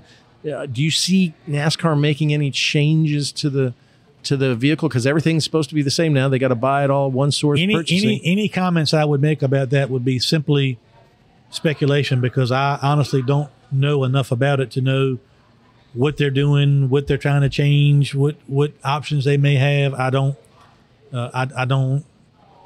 purely be speculating. But the one thing I will say is it makes no sense for an issue like that with a new thing in NASCAR, new parts, new pieces, new equipment, when something goes wrong, to suspend a crew member for 4 races. Right. When they're already limiting people coming to the track as a result of previous rules. So I hope they work through all that. Yeah. So the leaning right moment, do you want to mention your sponsor again for that? Of course, the Leaning Right moment is brought to you by Charlie's Waterfront Cafe in beautiful downtown Farmville, Virginia. Our almost founding sponsor here for the Leaning Right moment. Whenever you want a great meal in Farmville, Virginia, you might be shopping at Greenfront Furniture. You might be going to Longwood University to see one of your kids, or maybe even Hampton, Sydney to see one of your boys. Come to Charlie's Waterfront Cafe. Great food, great entertainment, great atmosphere, great Graziano. Brought to you by Senator Bill Stanley. He had a stellar appearance on the podcast a couple weeks ago. He did indeed. I think we'll probably see more of him, actually. Although I do like driving out here. I mean, I drove all the way from Franklin County, Virginia, out here to Emporia. And to see the Southside Mafia, which is you two. And we were really excited. It was a field trip. We're coming out here. And so this is fun. So you got to come out. Y'all stop in Jamestown, and did you stop and see Tommy Norman over in Williamsburg? We're not going that far. We're not. Okay. We're not going. No, I won't say what I was going to say.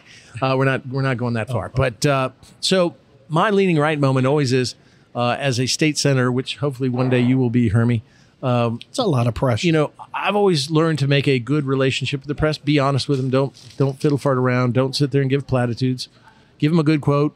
Tell them the truth. You know why? Yeah. The 4 letters. What's that? FOIA.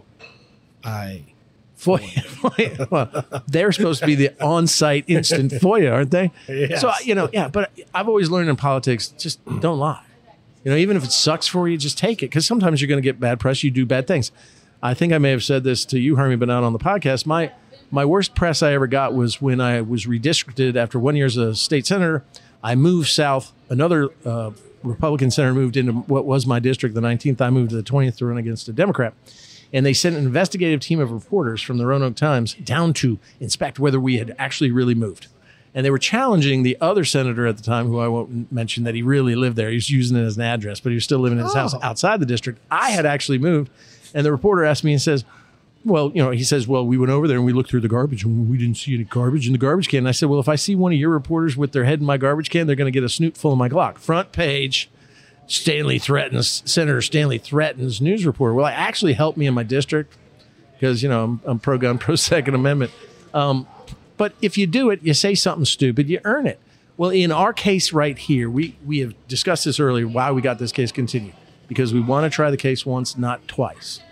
in a letter to the judge, I said, these are all the scenarios. One was, we could get called back on the day of trial, which would cause me to have to continue the case under what's called Virginia Code Rule 30-5, which doesn't compel us to have to be in court. They have to continue a court case if you're a lawyer or a party and you're in the state legislature for obvious reasons. But I didn't invoke that. Well, right there, one of the news sources thought, well, that's too boring an answer. And I gave him a half-hour, 45-minute interview, and the headline was, Virginia Senator involved in skill game suit invokes special session to delay hearing. Nice. As if I used my position and power in the office to get a continuance and also to continue this matter on where the skill games would go on, which was the furthest thing from the truth. And it really, you get upset because I know you got to sell papers, and this is not a traditional media source, but at the same time, when I tell you something, I'm telling you the truth. Just report the truth, even if it's unvarnished, good or bad. But I felt like we were taken advantage of, because then they went into the article about how Hermie Sadler gave me a donation. I even looked at him and I said, you gave me money? I'd forgotten. Well, the whole... And that you'd hosted Jason Miari's here at Faux Show, wasn't it? Or the Sadler Travel Plaza for me. Jason and Governor Allen came by when they started their RV tour before he was even elected. Like that had something... But after the lawsuit had already started, and he wasn't the Attorney General after we... he didn't become Attorney General until after we won. That's right. And I remember seeing your post over the weekend maybe, or last week, about what he's just talking about. At least report the truth. And the ongoing narrative has been, since the beginning of our lawsuit, has been, it's all about the money. Y'all are only doing this because of money. And that's been a narrative from the media since we started. That was kind of a narrative that the Attorney General's office initially was trying to hint at, that, be honest, it's really just about the money. Well, they have no other spin. And there was no way that we could win this case. No way that we could get the skill games turned back on.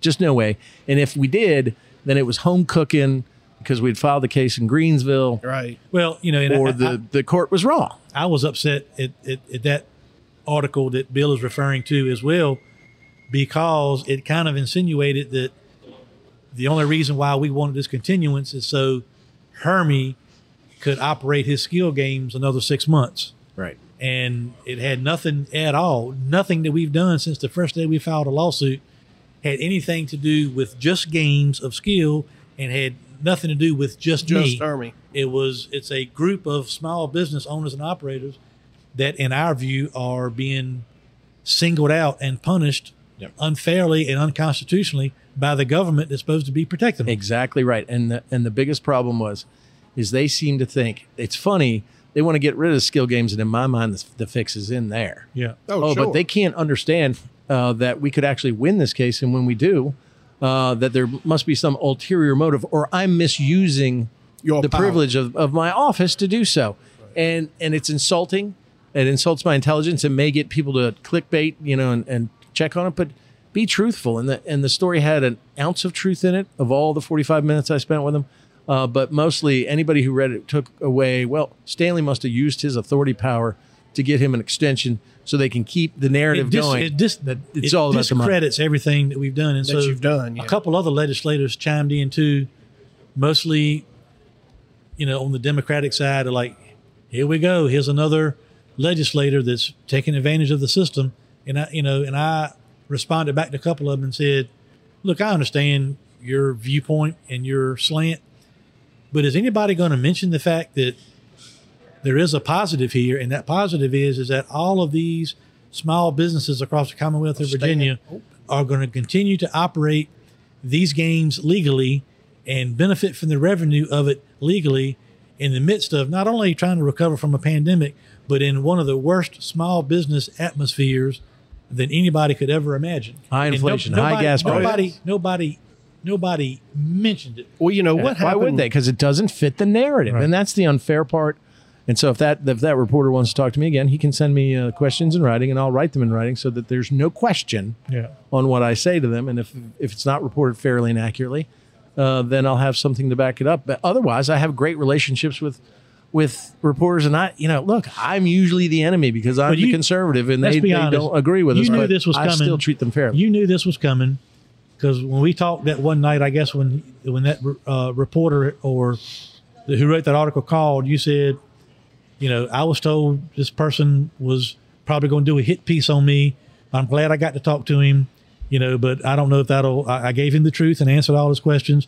But the way it came out, whether it was him or whether some pressure he was getting from somebody or from his side or from maybe casinos or whatever the case may be, he was determined, it seemed like, to put a hit piece out on you regardless of what the truth was. And that's the way it came out. So it's unfortunate. Look, I'll take it when I deserve it. Seriously. Have no problem with that, especially. You got pretty big size shoulders. Well, I can see. And look, I try to be careful, but at the same time, truthful. And at the same time, I'm not going to, if I've done something wrong and they want to call me on it, they should. Now, conversely, then, there is the Cardinal News, which I know you've just been interviewed by one of their reporters, Marcus Schmitz, about skill games. Mm-hmm. But there's a guy there that's named Dwayne Yancey. He's the editor. Cardinal News is a website-based, informative, very straight newsy, but with a Southside Southwest touch to it. And Dwayne was the longtime editor of the Roanoke Times. And I used to trade on the Roanoke Times hating me. I mean, they hated me. They'd endorse everybody who ran against me. I would tell them, please endorse the other person because it helps me in my district. Dwayne Yancey wrote a couple nice things about me in school modernization because I've been pushing for modernizing our schools in the Commonwealth. And I called him up and I said, listen, Dwayne, are you trying to get me a primary? Because the minute the Roanoke Times starts writing something nice, then I'm cooked. They'll primary me. They'll think obviously maybe liberals like me for a little bit. Be that as it may, he's always been a fair editor, calls balls and strikes right down the middle, calls us both out. Well, he put out a little story this last week as well, it was titled "The Side of Politics More People Should See." And he was there during a meeting of the Booker T. Washington Commission, which is trying to get a statue for Booker T. Washington at our Capitol. And they met. Booker T. Washington Monument is right there down the street from my office. My office is a historic building built in 1798. I gave the commission the use of my conference room, and they all drove down. And one of those, and the commission chairman, one of those people is a Democrat from Hampton named Mamie Locke. And as soon as Mamie and Yancey showed up, and as soon as Mamie, I didn't really think he was there. I wouldn't think he was there. But as soon as I saw Mamie, we, walked over immediately, hugged each other because we hadn't seen each other in a while. We have genuine affection for each other. And he wrote about that. Isn't that something we should have a little more? A black Democrat from Hampton hugging a white conservative from Southside Southwest Virginia. And that's really the core of it. Man, we fight like cats and dogs on the floor.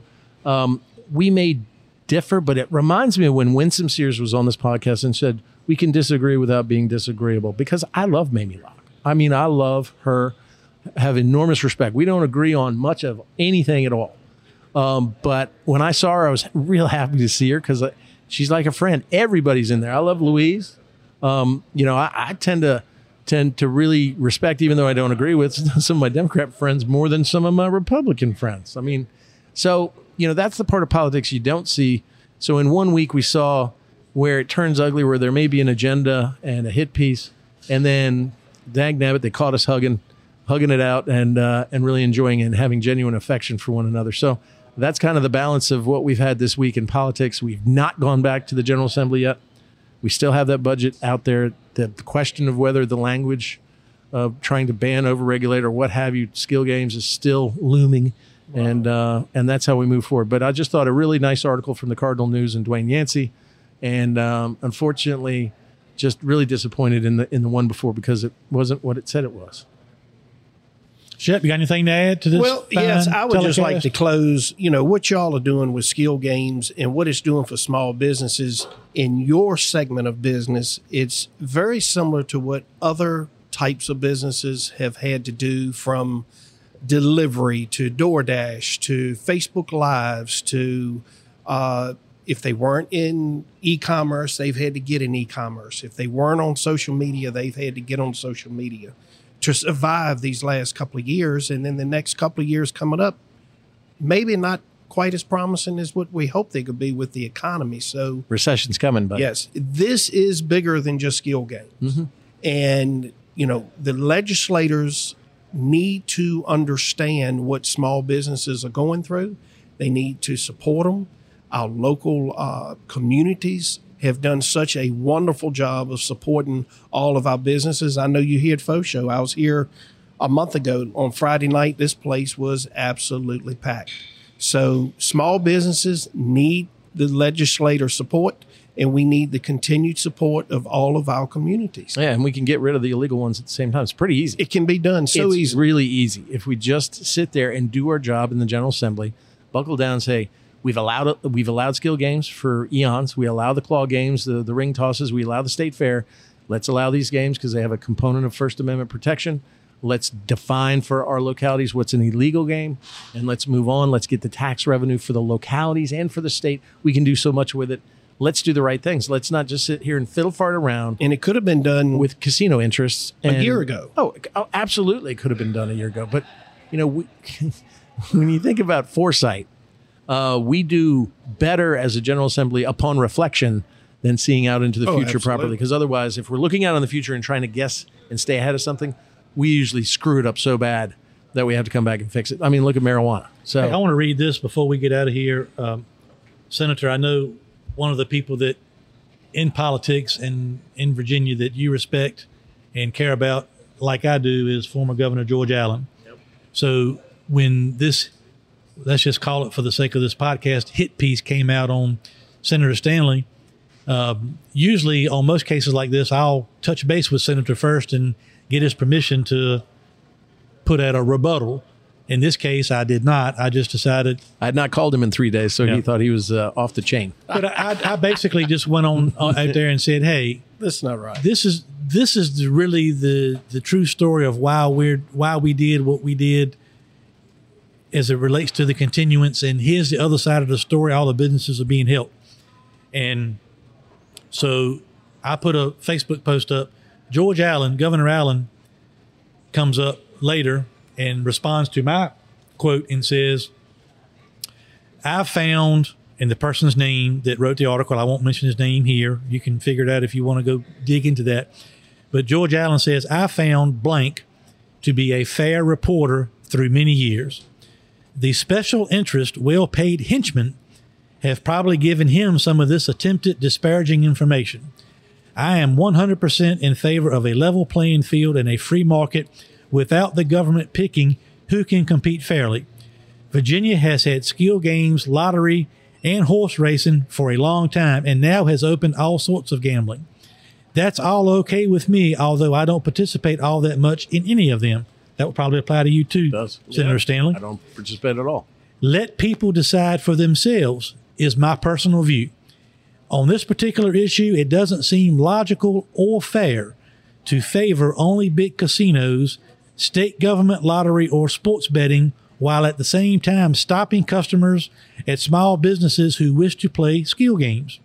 There's no apparent rationale or reason to protect some skill games or gambling and discriminate against or put our businesses or other regulated skill games and small businesses out of business. Good luck to you, Hermie, and to your other small business owners in Virginia. The judge seems to be agreeing with your legal arguments so far.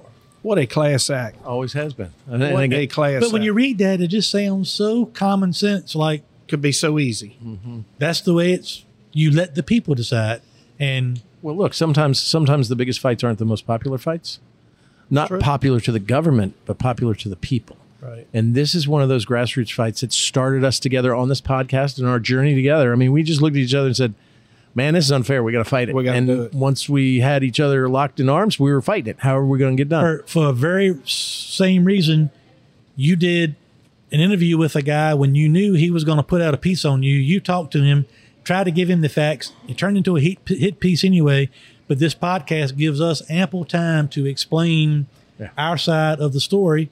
And a lot of people in Richmond and involved in politics and law and otherwise are listening to this podcast because we both hear from them. And we're convincing them with just the facts and a logical argument and a common sense argument that is always usually foreign to a government entity. Anything that makes common sense does not have a chance to pass in the legislature. But I'm telling you right now, I think that's been a part of our journey. It's not all of the journey, but even in the race team, we're going into those rural areas where they're depending on these games and these small businesses. Absolutely. And we're getting the word out, but also we're saving short tracks and we're trying to bring the plight some attention. That is when small businesses suffer from government overreach, because the most dangerous thing in America is a successful small business owner. It's dangerous to corporate America, like you big casinos. It's dangerous to your governments, and yet governments could not survive without the backbone of society, and that's a small business owner like Hermie Sadler and all those others that are fighting along with us, and we appreciate them. I'm going to say one other thing to close,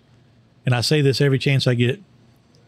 This skill gain issue, I mean, I've never taken on anything quite like this. It's a daunting task to look ahead at what you're trying to take on. And we're taking on, Senator, billions and billions of dollars of influence and money against us. Mm-hmm.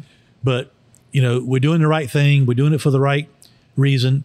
But I try to remind people, the Circuit Court and the Supreme Court of Virginia have agreed with our legal arguments to this point. Yes. I hope at some point in this process, some of your colleagues in the General Assembly will look at that and understand why we've been winning to this point and help us get back to a situation where all we're really looking for is an opportunity to sit down at a table.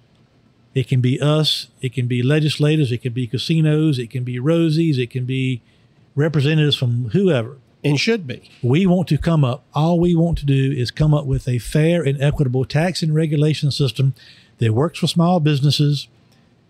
And Rosie's has their deal, casinos has their deal, everybody else has their deal.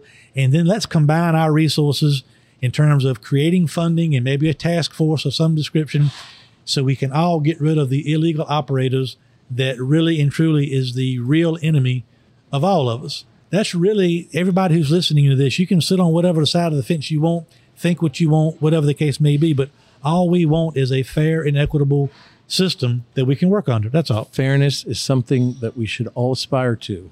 Fairness is not something that should be hard to get to. And what I'm finding out is there are people out there that don't aspire to it and don't want to get to it. But we're going to keep fighting for fairness. And I think, listen, I'm proud to stand with you, brother. And I'm very proud of what we've done for a lot of these small businesses that can continue to operate. So, and thanks for the kind words, Shep. I appreciate it. And people listening, look, you're listening to the podcast. Be sure to follow all the social media channels and handles that, Leaning Right and Turning Left have. Invite your friends to follow those pages and share these posts, because that's just another effective way of getting this message out. It's so important right now. Give us a 5-star rating. Go to our Facebook page, Leaning Right and Turning Left. Go to SadlerStanleyRacing.com.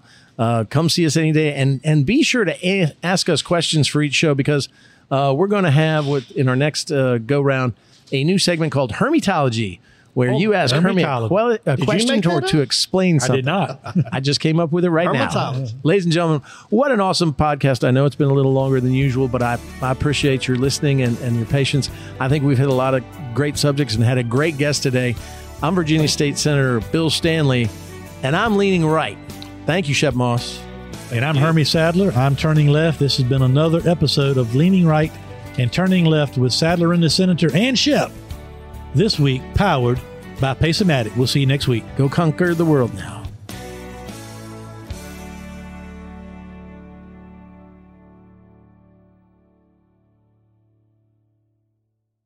Get the house you want with the payment you want at buywithconrad.com. You don't need perfect credit or money out of your pocket to do this at buywithconrad.com. NMLS number 65084, equal housing lender. The first step to buying a house is buywithconrad.com.